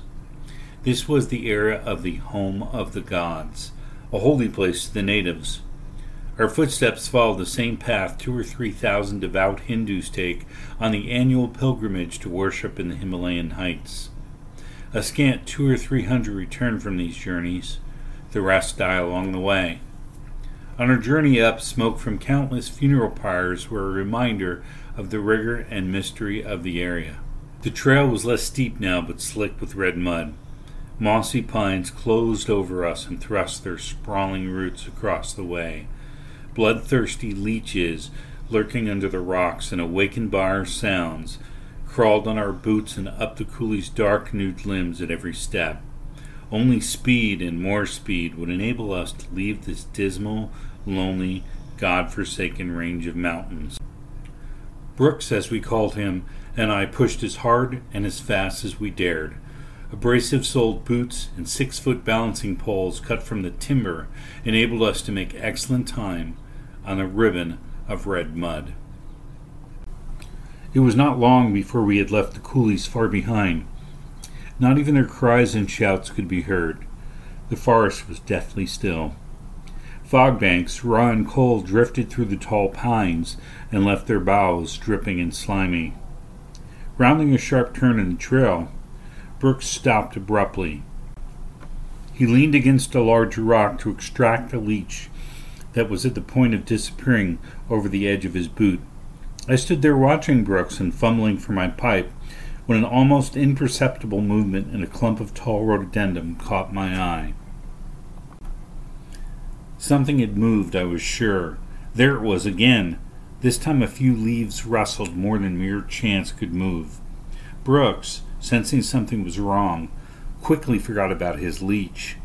Almost simultaneously, we both slipped our revolvers out of their holsters. On our right, the slope was dangerously steep. Behind us, the slope climbed upward. There was a large boulder by the side of the trail, and we eased over to it, glad for the protection from the rear that it afforded us. We waited, tense and expectant. The stillness was awesome. The fog and mist seemed to form weird shapes, withering and twisting through the dense foliage. Suddenly, from in front of us, a raucous scream pierced the air. Another followed from the right of us. The ghostly quality of the mist and the unreality of the situation had a nightmarish tinge. "God," Brooks whispered. "What was that?" My spine was tingling in high gear now. I gripped my .38 Smith & Wesson more firmly. About 20 feet away, somewhat in front of our rock, was the clump of rhododendron where the first scream broke the stillness. This time it seemed as though it was behind us. "Brooks," I managed to whisper, "let's get on this rock and in a hurry." Brooks did not need a second invitation. In an instant we scrambled on top of the massive boulder. From our new perch we carefully searched in all directions for the next move. Our movements must have been closely watched, for a loud chattering immediately assailed us from the bushes in front. The angry chatter filled the raw air as new cries joined in the chorus from all sides. We were definitely surrounded. Brooks muttered, "Oh my God, how many of them are there? And what are they?" "Brooks," I managed to whisper, "let's get on this rock and in a hurry." Brooks did not need a second invitation. In an instant we scrambled on top of the massive boulder. From our new perch we carefully searched in all directions for the next move. Our movements must have been closely watched, for a loud chattering immediately assailed us from the bushes in front. The angry chatter filled the raw air as new cries joined in the chorus from all sides. We were definitely surrounded. Brooks muttered, "Oh my God, how many of them are there? And what are they?" We got some idea of what was there when a hideous face thrust apart the wildly thrashing leaves and gaped at us. I shall not long forget the faces. Grayish skin, beetle-black eyebrows, a mouth that seemed to extend from ear to ear, and long yellowish teeth were nerve-shattering enough, but those eyes, beady, yellow eyes that stared at us with obvious demoniacal cunning and anger, that face! Weird ideas were beginning to force their way into mind. Perhaps, but no, damn it, it has to be. This was the abominable snowman. No, I insisted to myself, there is no such creature as an abominable snowman or yeti. This face has to be an ape or a man or a demon, or the snowman. A hand pushed through the leaves, then a quick movement and a shoulder. There before us appeared the semblance of a body.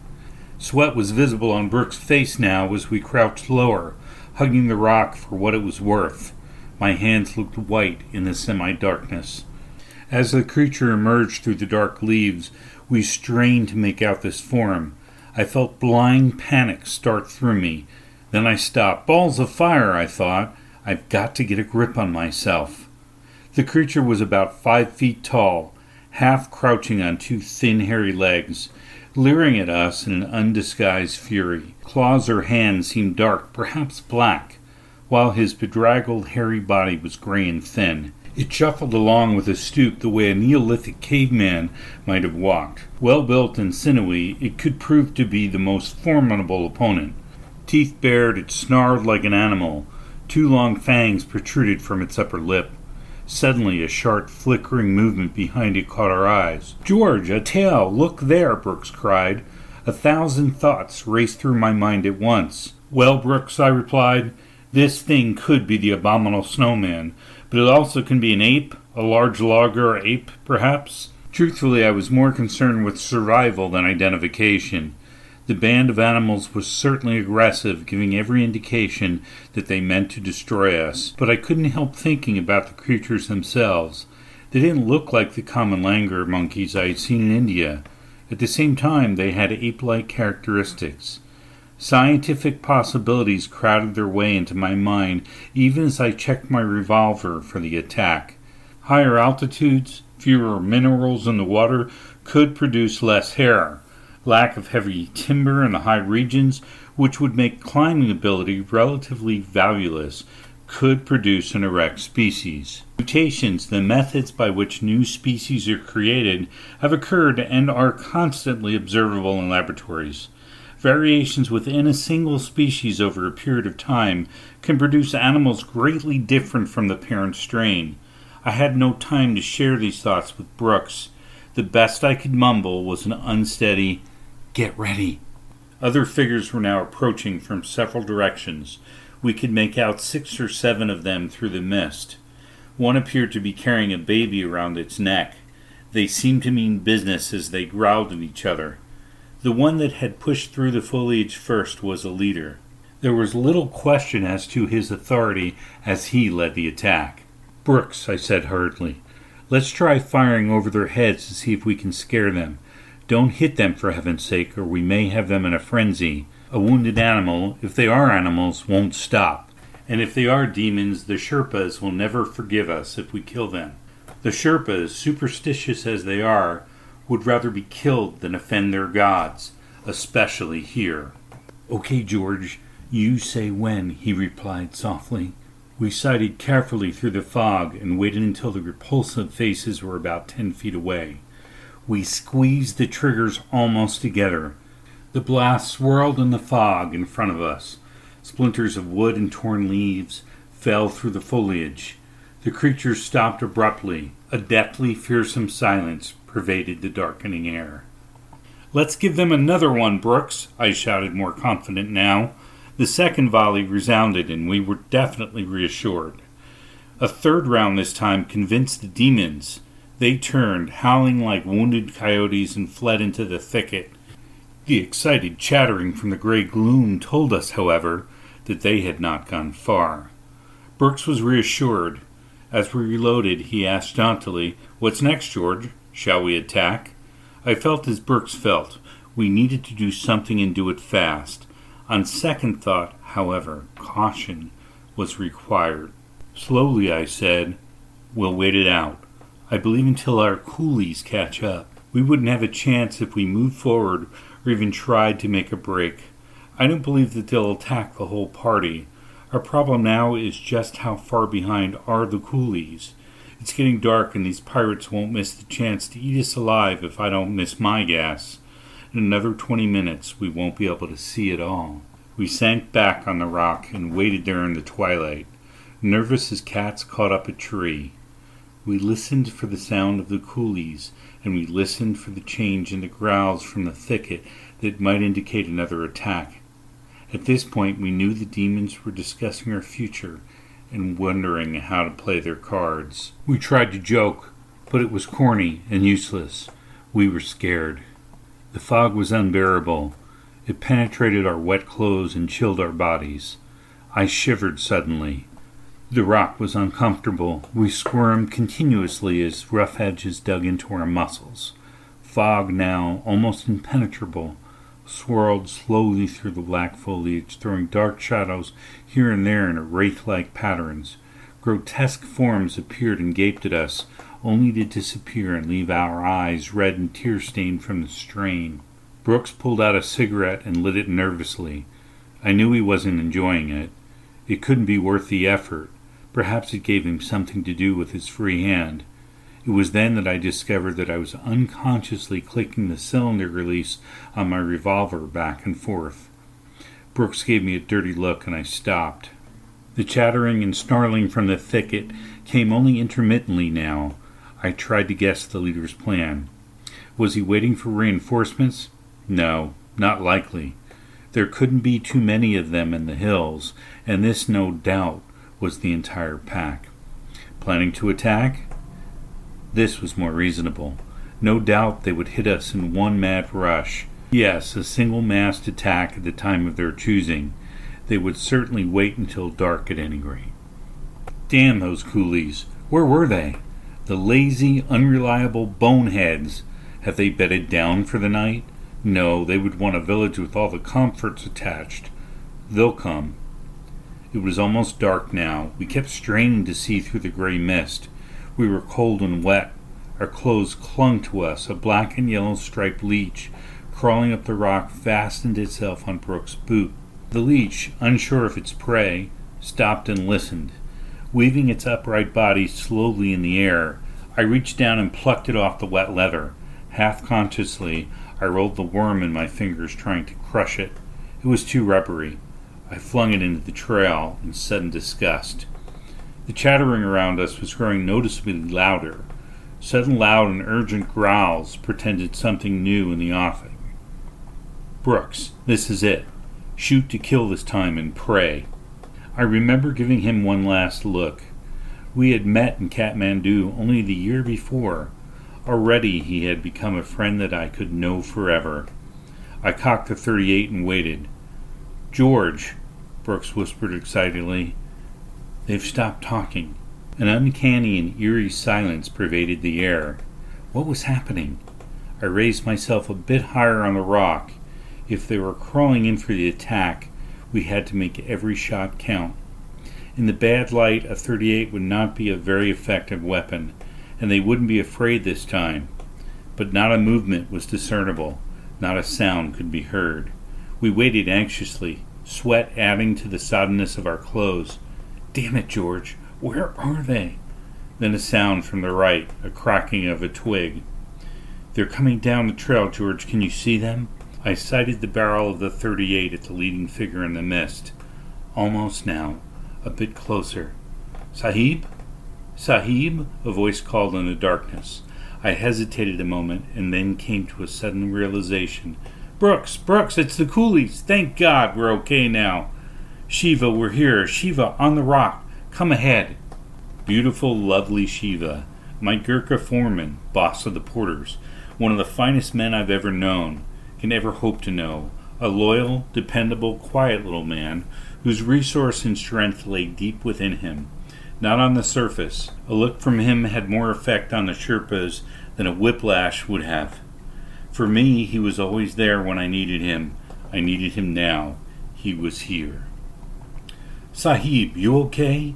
We hear shots. We come up quick. God Almighty, we thank you, Brooks murmured. Yes, Shiva, we're okay now, I said. Let's go home. My staff and friends back in Kathmandu got quite a laugh when we described our experience on the ridge near Gusinkund. Several wanted to go back immediately, but the monsoon was on us and the torrents made mountain travel out of the question. When the rains had spent their fury, my medical duties took me twice again through the same region, I never saw the animals again. What was it that we saw? A mutant species that man has not yet categorized? Some kind of ape, large, erect, adapted to the high altitudes, made antisocial by its self-imposed isolation, jealous of any invasion of its realm? Perhaps. Or was it an entirely new species, an undiscovered animal, a leftover remnant of a prehistoric day, a creature clever enough to elude the curiosity of man, inhabiting an area still almost wholly unpenetrated by even the Sherpas, who seldom stray from the time-worn trails? From 1816 to 1951, the country of Nepal, for all intent and purpose, was closed to the outside world. Even today, only a handful of outsiders have explored but a tiny portion of this land. Yet it was this handful, more interested in climbing mountains than foraging for new species, that brought back tales and evidence of the mysterious creature they call the Yeti. One thing is certain.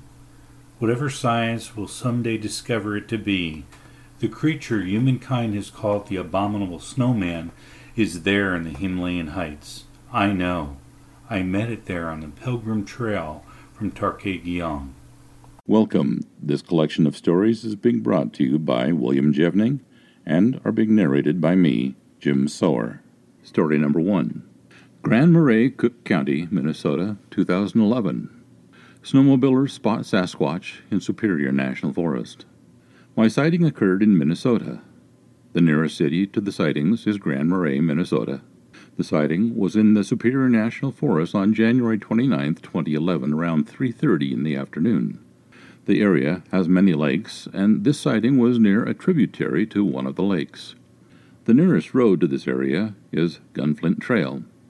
What I and my sister saw that day was incredible. We were snowmobiling in the back country of northern Minnesota when my family and I were approaching a downhill section of the trail we were on. There was a clearing on the hillside above us where there was a break in the trees. As I began my descent on the trail, I happened to look up and spotted something in the clearing about 200 yards above me. My sister and I were at the back of our group, so we both slowed to a stop to see what caught my attention. When we looked at what I saw, we observed a tall, man-like creature watching us. It stood there for about a minute, then reached up, grabbed a branch, and walked off into the trees. The creature we saw was maybe 7 feet and was dark brown in color with darker areas around the face and chest area. It had long arms and a very human-like appearance with a high forehead area. We grew up in this area and know the local wildlife extremely well. This is not a bear or moose. We have never seen anything like this before. My family has been somewhat skeptical about the sightings of these beings, so when we saw it, it really frightened us. Sorry, no photos because I was on a snowmobile and it is rather hard to carry a camera in an easily accessible place. We circled around and could see large barefoot tracks in the snow. The snow is so deep in Minnesota this year, so it was hard to get close enough to get any pictures of the tracks. But you could definitely tell that a two-legged creature passed through the area where we saw it. I wish I had more evidence, but unfortunately I never dreamed that I would ever see something like this, so it really stunned us. My sister doesn't want to go there again, but I would really like to go back in the summer to see if there's anything to be found. This definitely made me a believer in Sasquatch. We did not report it to any authorities for fear of being ridiculed. My sister and I wish to remain anonymous for this same reason. But we would like the rest of our story to be shared so that others will know that they are not crazy if they see one of these creatures. Anonymous in Grand Marais, Minnesota, February 2012. That's the end of story number 1. Story number 2. A story out of Siskiyou County, California, approximately 1996. My name is Mark Kennedy, and I have a good story. It happened about 10 years ago while a crew of 12, including myself, was working a contract for the Forest Service to clear a couple miles of wilderness trail. I believe it was our first night at this particular spot, which was an area in the north end of the Trinity Alps. It was about 26 miles into the wilderness zone of the Trinity Forest. Camp was about 5 miles off the road in a beautiful meadow with a small lake called Red Cap Lake. We were done with our second day of work on this particular trail. It was a trail that took you through the prayer rocks of the Hupa and Yurok tribes. Being in the Trinity Alps, obviously, we were really high up. We started at about 5,000 feet and maybe went up another 1,000. The trail was about 10 or 12 miles long and split about 3 miles south of Red Cap Lake. One trail took you down into one of the many gorgeous, secluded valleys in the Alps. The other took you to a point. Literally, the end of the trail was on a point that extended out quite a few feet from the true edge of the cliff. At that point, we were about 2,000 feet above the forest below us, so we were very remote. In the meadow, our first night there, we split into 2 groups trying to find the best camp spot. Really not hard to do. The meadow was just about twice the size of a football field. Half was all knee-high green grass. The entire west side of the meadow was a small lake. You could catch pan-sized trout all day long in that little lake. Now, our meadow was off the main trail which rode the peaks of the mountains we were on. You walked down into this meadow from the north end, and as you walked, you got a bird's-eye view of the entire area. At the south end of the meadow was an extremely rocky cliff that rose above the lake about 200 to 300 feet, with the forest ending right at the edge at the top. So now you understand the area a little as I tell this story. We were just finishing our nightly session to end the day around the campfire. Both campsites were at the south end of the grass near the rocks, not far from one another. Everybody had just grown quiet as we all were drifting off to sleep. Suddenly, there was this god-awful screaming, howling-like noise that echoed through the meadow to make it sound like the screaming was coming from all directions. And for what seemed to be forever, the strange noise finally stopped and was followed up by one of the trees at the top of the rock cliff getting pushed off. I swear that tree must have hit every single rock that was in its path on the way down. And as it grew closer, the more petrified I became due to its sounding like it was right on top of our camp. Finally, the crashing noise came to a stop without ever landing on someone's tent. I still couldn't move, though. I was frozen in position, and seeing the brightest shade of yellow I've ever seen. I think the others were too. Nobody wanted to come out of their tents, but everybody wanted the reassurance of the others. The rest of the night was uneventful. The next morning we were all around the campfire, sounding like a bunch of old biddies gossiping about the night before. We found the tree that came down. It was a full-grown fir. Must have been a full-size tree when it started down the cliff. Wasn't much left of it when it got to the bottom. I have never heard that strange scream since, and have been back in the woods plenty. None of us could come up with a reasonable explanation for what we heard that night. Shortly thereafter, we were joined by a guide who was Native American. This guide informed us that the prayer rocks I wrote about earlier are on sacred ground, and it is believed that there is a Bigfoot protecting that whole mountain. The guide also went on to say that the noise has been heard before, but in other places. We discussed how big of a creature it would take to push over a full-grown pine or fir tree. We know it wasn't a bear, unless bears are coming up with horrifying new screams. So, it wasn't a bear, but it had to be big and strong. The tree circumference was about 4, maybe 5 feet. And we concluded from memory of seeing the tree, it was about 50 feet tall and very much alive. At least the parts we were looking at came from a live tree. Nobody would climb up the easy rocky cliff to see where the tree used to be located, so I couldn't tell you if there were any footprints or not. But I can say that this story was backburnered in my memory to tell at the campfires for entertainment.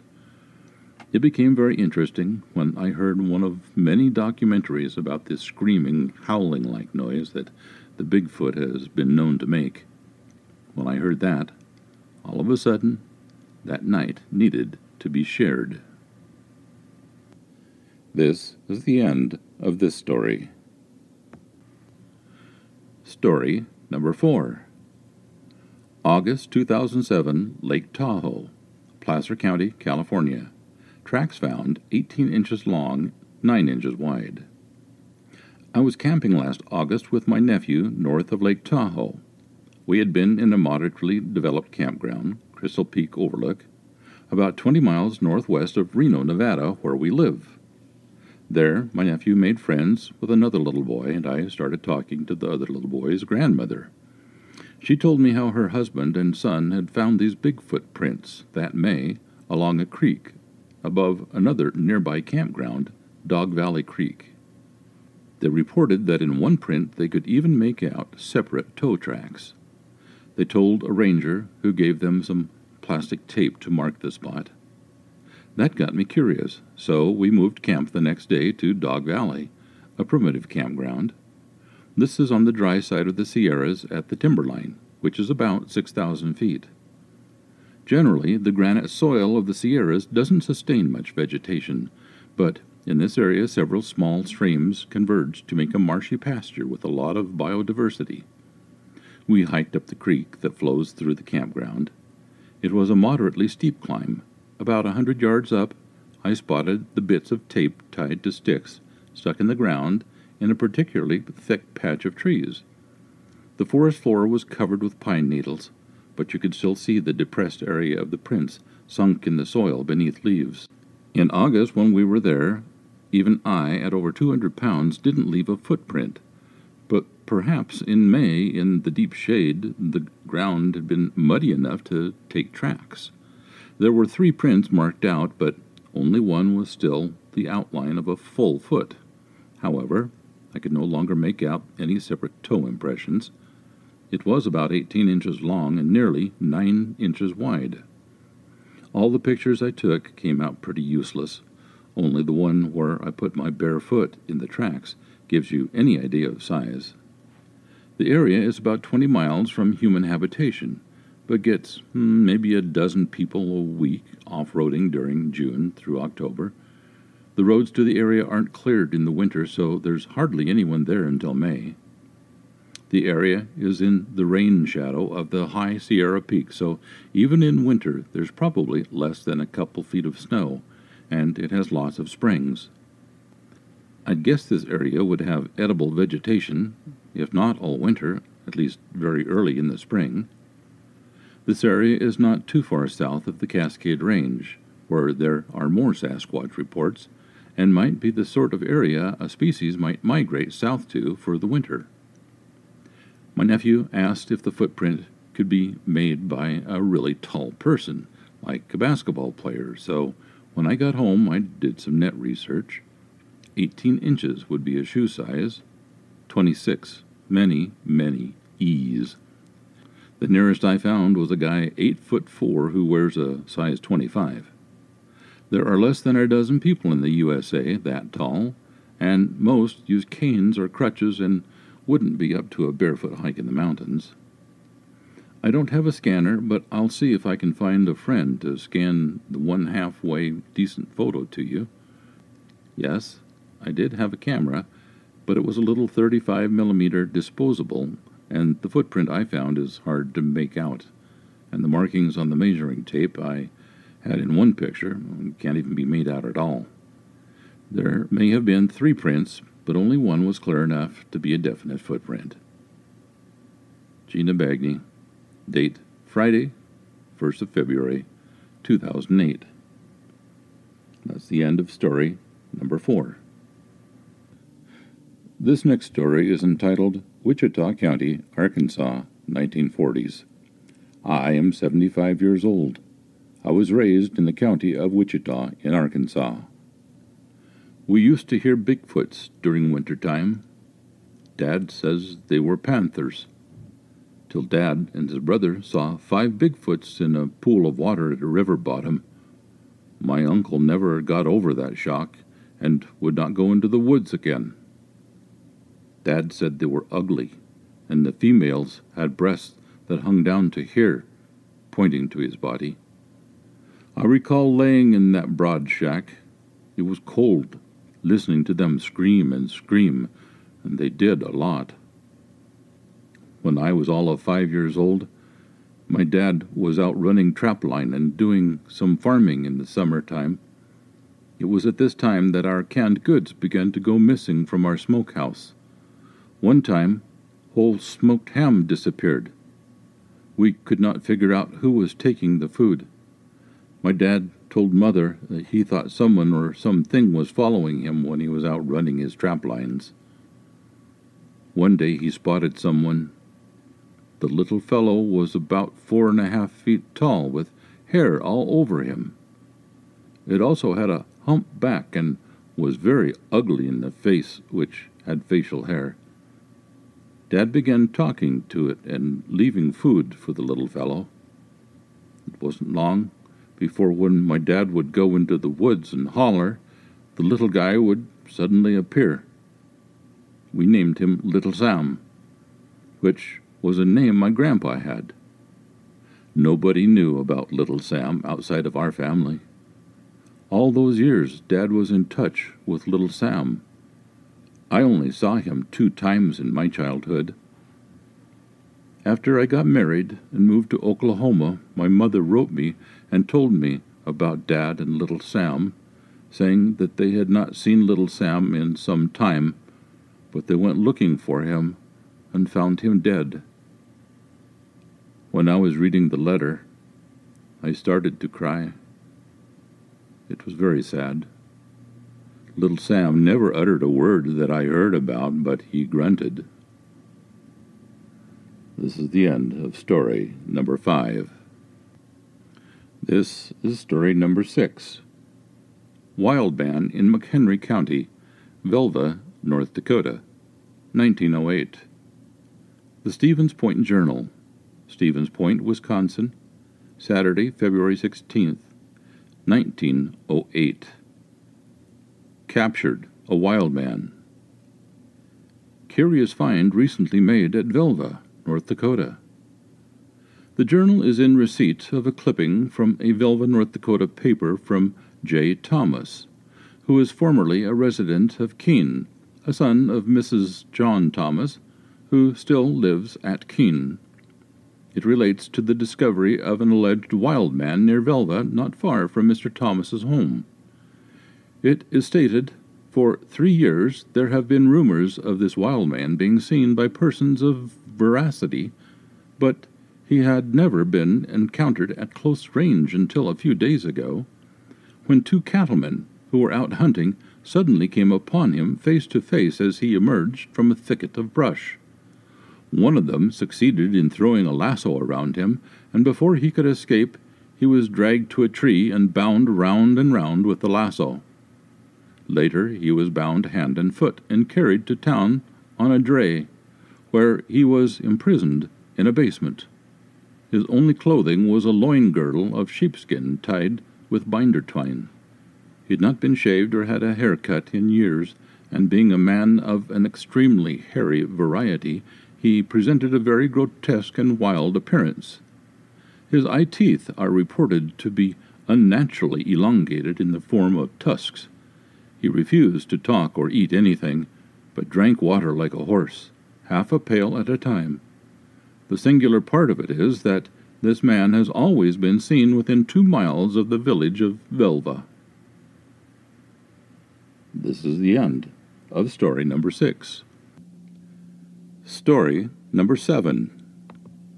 Montgomery County, Arkansas, June 2008.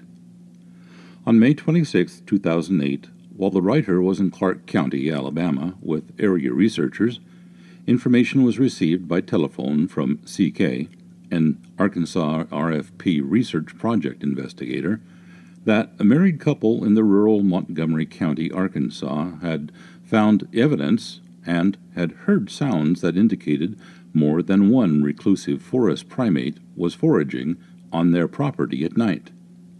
That information had been submitted to CK by the adult son of the woman who is joint owner and resident of the property. On June 7, 2008, CK and the property owner's son and the writer drove to the site and met with the couple. We arrived about 3 o'clock p.m. and left shortly after 11 o'clock p.m. The couple are in their late 40s and both have daytime employment in Hot Springs. They have purchased a 16-acre tract of land in Montgomery County and plan to build a home on it later. The north side of the property slopes to a small spring-fed creek. That hillside and the creek bottoms below are densely forested with various hardwoods, pine, and cedar. The underbrush has been cleared from the area of the planned home site. Along the creek there is a very thick undergrowth of vines and brush. The land south of the creek was at one time cultivated, but it is now overgrown in brush, vines, and small trees through which trails have been cut with a bush hog. Throughout the property there is a prolific growth of muscadine, summer grape, and blackberry vines. There are at least 2 pear trees in the old cultivated area, although the one seen by the writer appears to be ornamental Bradford pear. A neighbor told them that he had gathered pears from one of the trees. Earlier this year, the owners obtained utilities on the property, and in late February or early March they opened a driveway through the timber on the north portion of the property. In late February of this year, they purchased a new travel trailer and installed it about 75 yards from the county road that is the northern boundary of the property. General information about the area. The actual location of the property is not disclosed at the owner's request. The property is within 2 miles of a river which is a popular stream for canoeing and wade fishing. The site is within the foothills of the relatively small but rugged Caddo Mountains, which adjoin the southern flank of the Wichita Mountains. The area contains a large population of deer, turkey, and raccoon. The area has some cougar and no doubt many bobcat. A large male cougar was reportedly killed within 1/2 mile of the property a short time ago. During this initial visit to the site, the writer noted a very fresh cougar track in the dust alongside the county road near the home where a wide, well-used game trail crosses the county road. While the area is expected to contain all the other small animals and birds common to this part of the state, it was surprising that no coyote sign was seen around the property, and when asked, the owner said they had never heard coyotes in the area. Summary of events. After moving into the travel trailer, the owners built a wooden porch patio underneath the trailer's retractable awning. While neither of the residents are hunters and neither own a firearm, they are both avid bird and animal watchers. They have installed feeders for birds and began putting out dog food and scraps for the raccoons.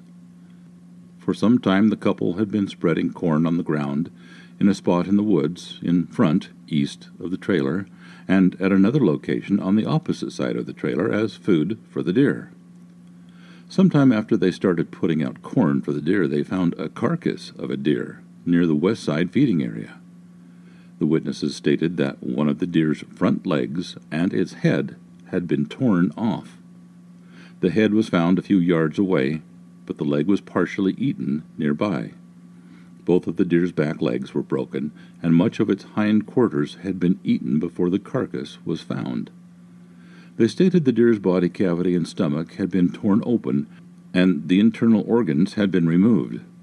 There was undigested corn and corn mush inside the body cavity and spilled outside the carcass.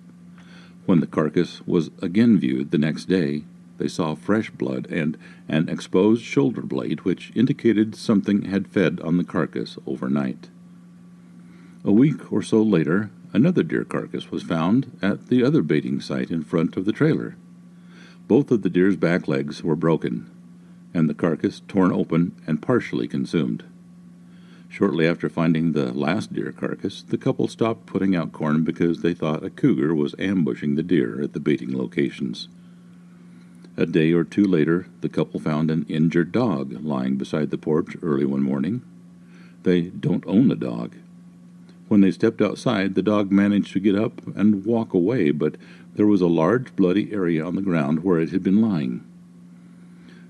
Shortly after seeing the injured dog, they found out that another dog, a Rottweiler weighing close to 200 pounds and belonging to the neighbor, had been attacked or otherwise injured.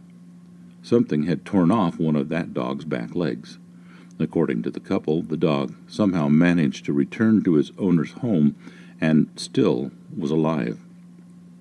The couple said that now the large dog usually just stays on the porch and will no longer leave the owner's yard. Investigators note, when CK and the woman's son and this writer were leaving the couple's home site and driving through the woods road toward the county road the night of the initial meeting, CK, who was sitting in the front passenger seat, told me there was a deer in the woods on my side of the vehicle. I stopped and saw an animal that I at first thought was a coyote moving through the woods. As I entered a more open spot, we saw that it was a large dog. We then drove away. The next night, about 8:30 p.m., the property owner called to tell me that when he went outside early that morning, he found a dog badly injured at the old baiting site east of the trailer. He said that it appeared the dog's back or its hips had been broken.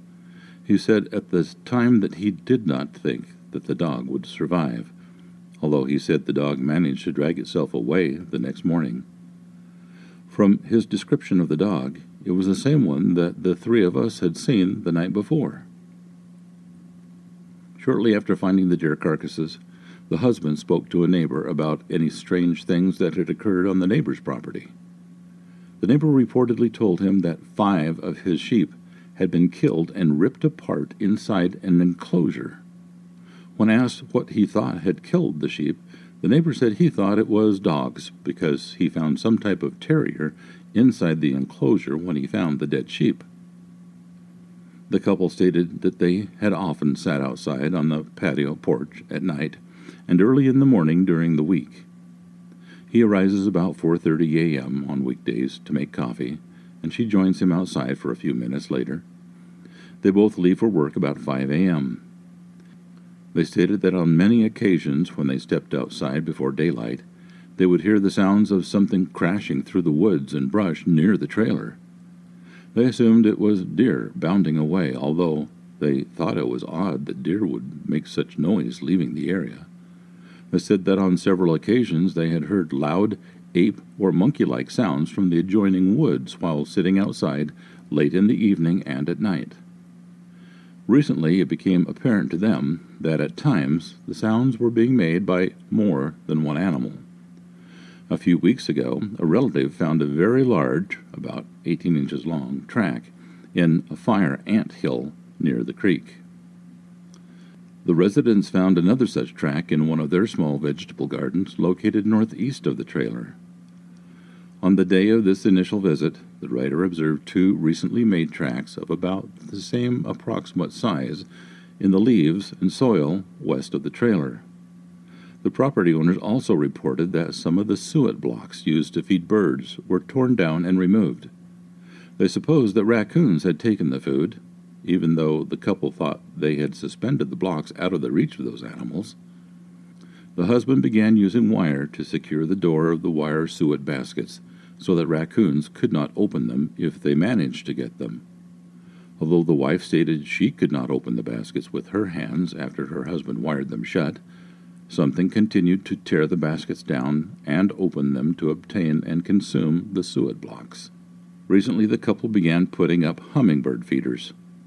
2 of the feeders are small, but one holds about a quart of sugared water.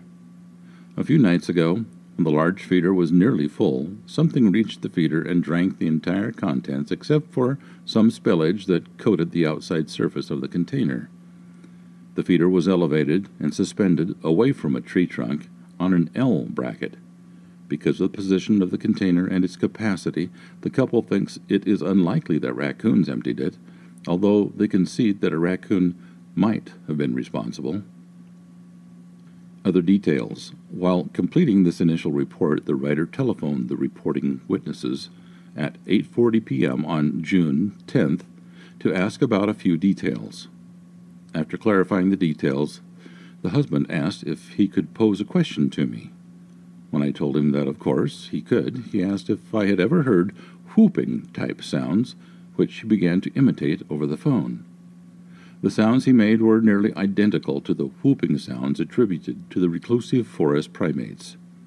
When I told him the possible source of the sounds, he said that both he and his wife had heard those sounds about 20 minutes earlier, coming from the opposite side of the creek and downstream. After some discussion, he said that he might go onto the porch and make those sounds to see what would happen. I advised him to be extra careful because the animals might be much closer than when he heard them originally. This is the end of this collection of stories. Thank you for listening. Bigfoot lore alive in Estacada area, Clackamas County, Oregon.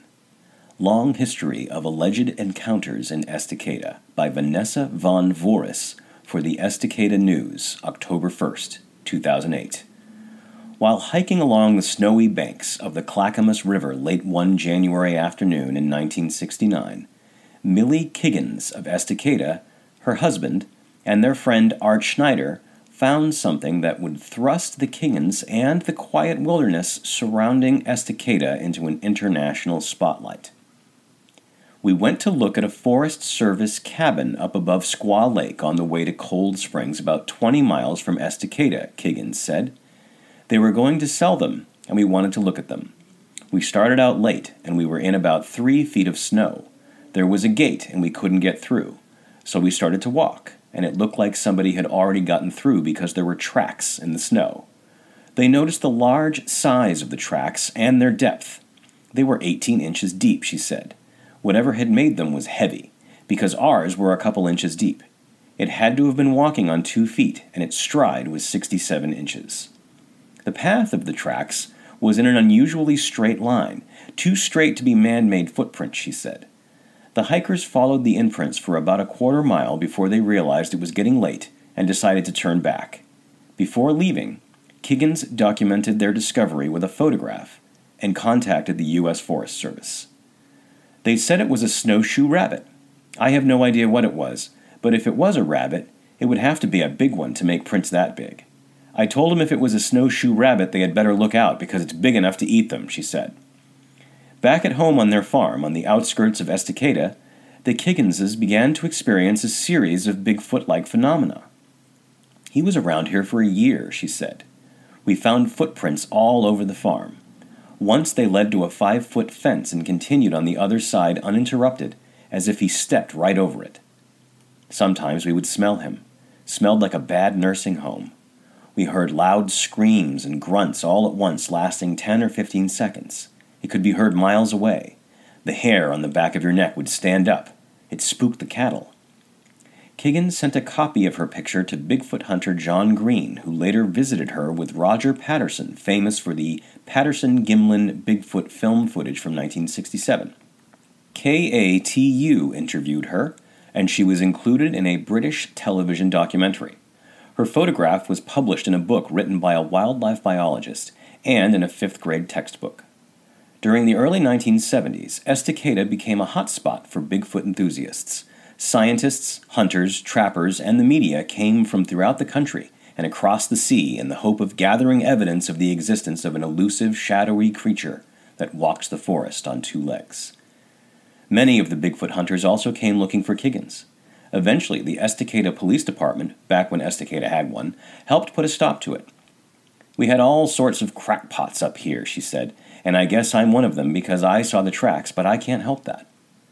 For anonymous first-hand accounts of Bigfoot phenomena, enthusiasts can now peruse the databases of websites such as OregonBigfoot.com and BigfootEncounters.com that collectively contain approximately 40 reports for the Estacada area alone between 1912 and 2006. A U.S. Forest Service employee, who does not wish to be identified, said she has never taken a single Bigfoot report in the 12 years she has worked at the desk of the Clackamas River Ranger District Office in Estacada. We don't have a book or a piece of paper that states sightings at all, she said. She refused to comment further for fear she would, quote, get in trouble again, unquote. There is at least one highly photographed, easily accessible Bigfoot in Estacada, a menacing replica created by a chainsaw artist. It guards the entrance to Mike's secondhand store and holds a sign warning potential shoplifters they will be eaten. I've heard second or third-hand stories, store owner Mike Doolittle said. I would think that if there was a Bigfoot, I would have heard about it on the 6 o'clock news. I know Santa Claus is real because I've seen him. I've never seen a Bigfoot. Kiggins has never seen Bigfoot either, and she is careful to emphasize that she is not exactly sure what created the strange tracks, the spooky sounds, or the awful smell. Although nearly 40 years have passed since she photographed the tracks in the snow, she still gets correspondence from Bigfoot enthusiasts. I recently got a letter from a guy in England who wants to know about it, she laughed. I don't know if I'm going to write back. It might be just another crackpot.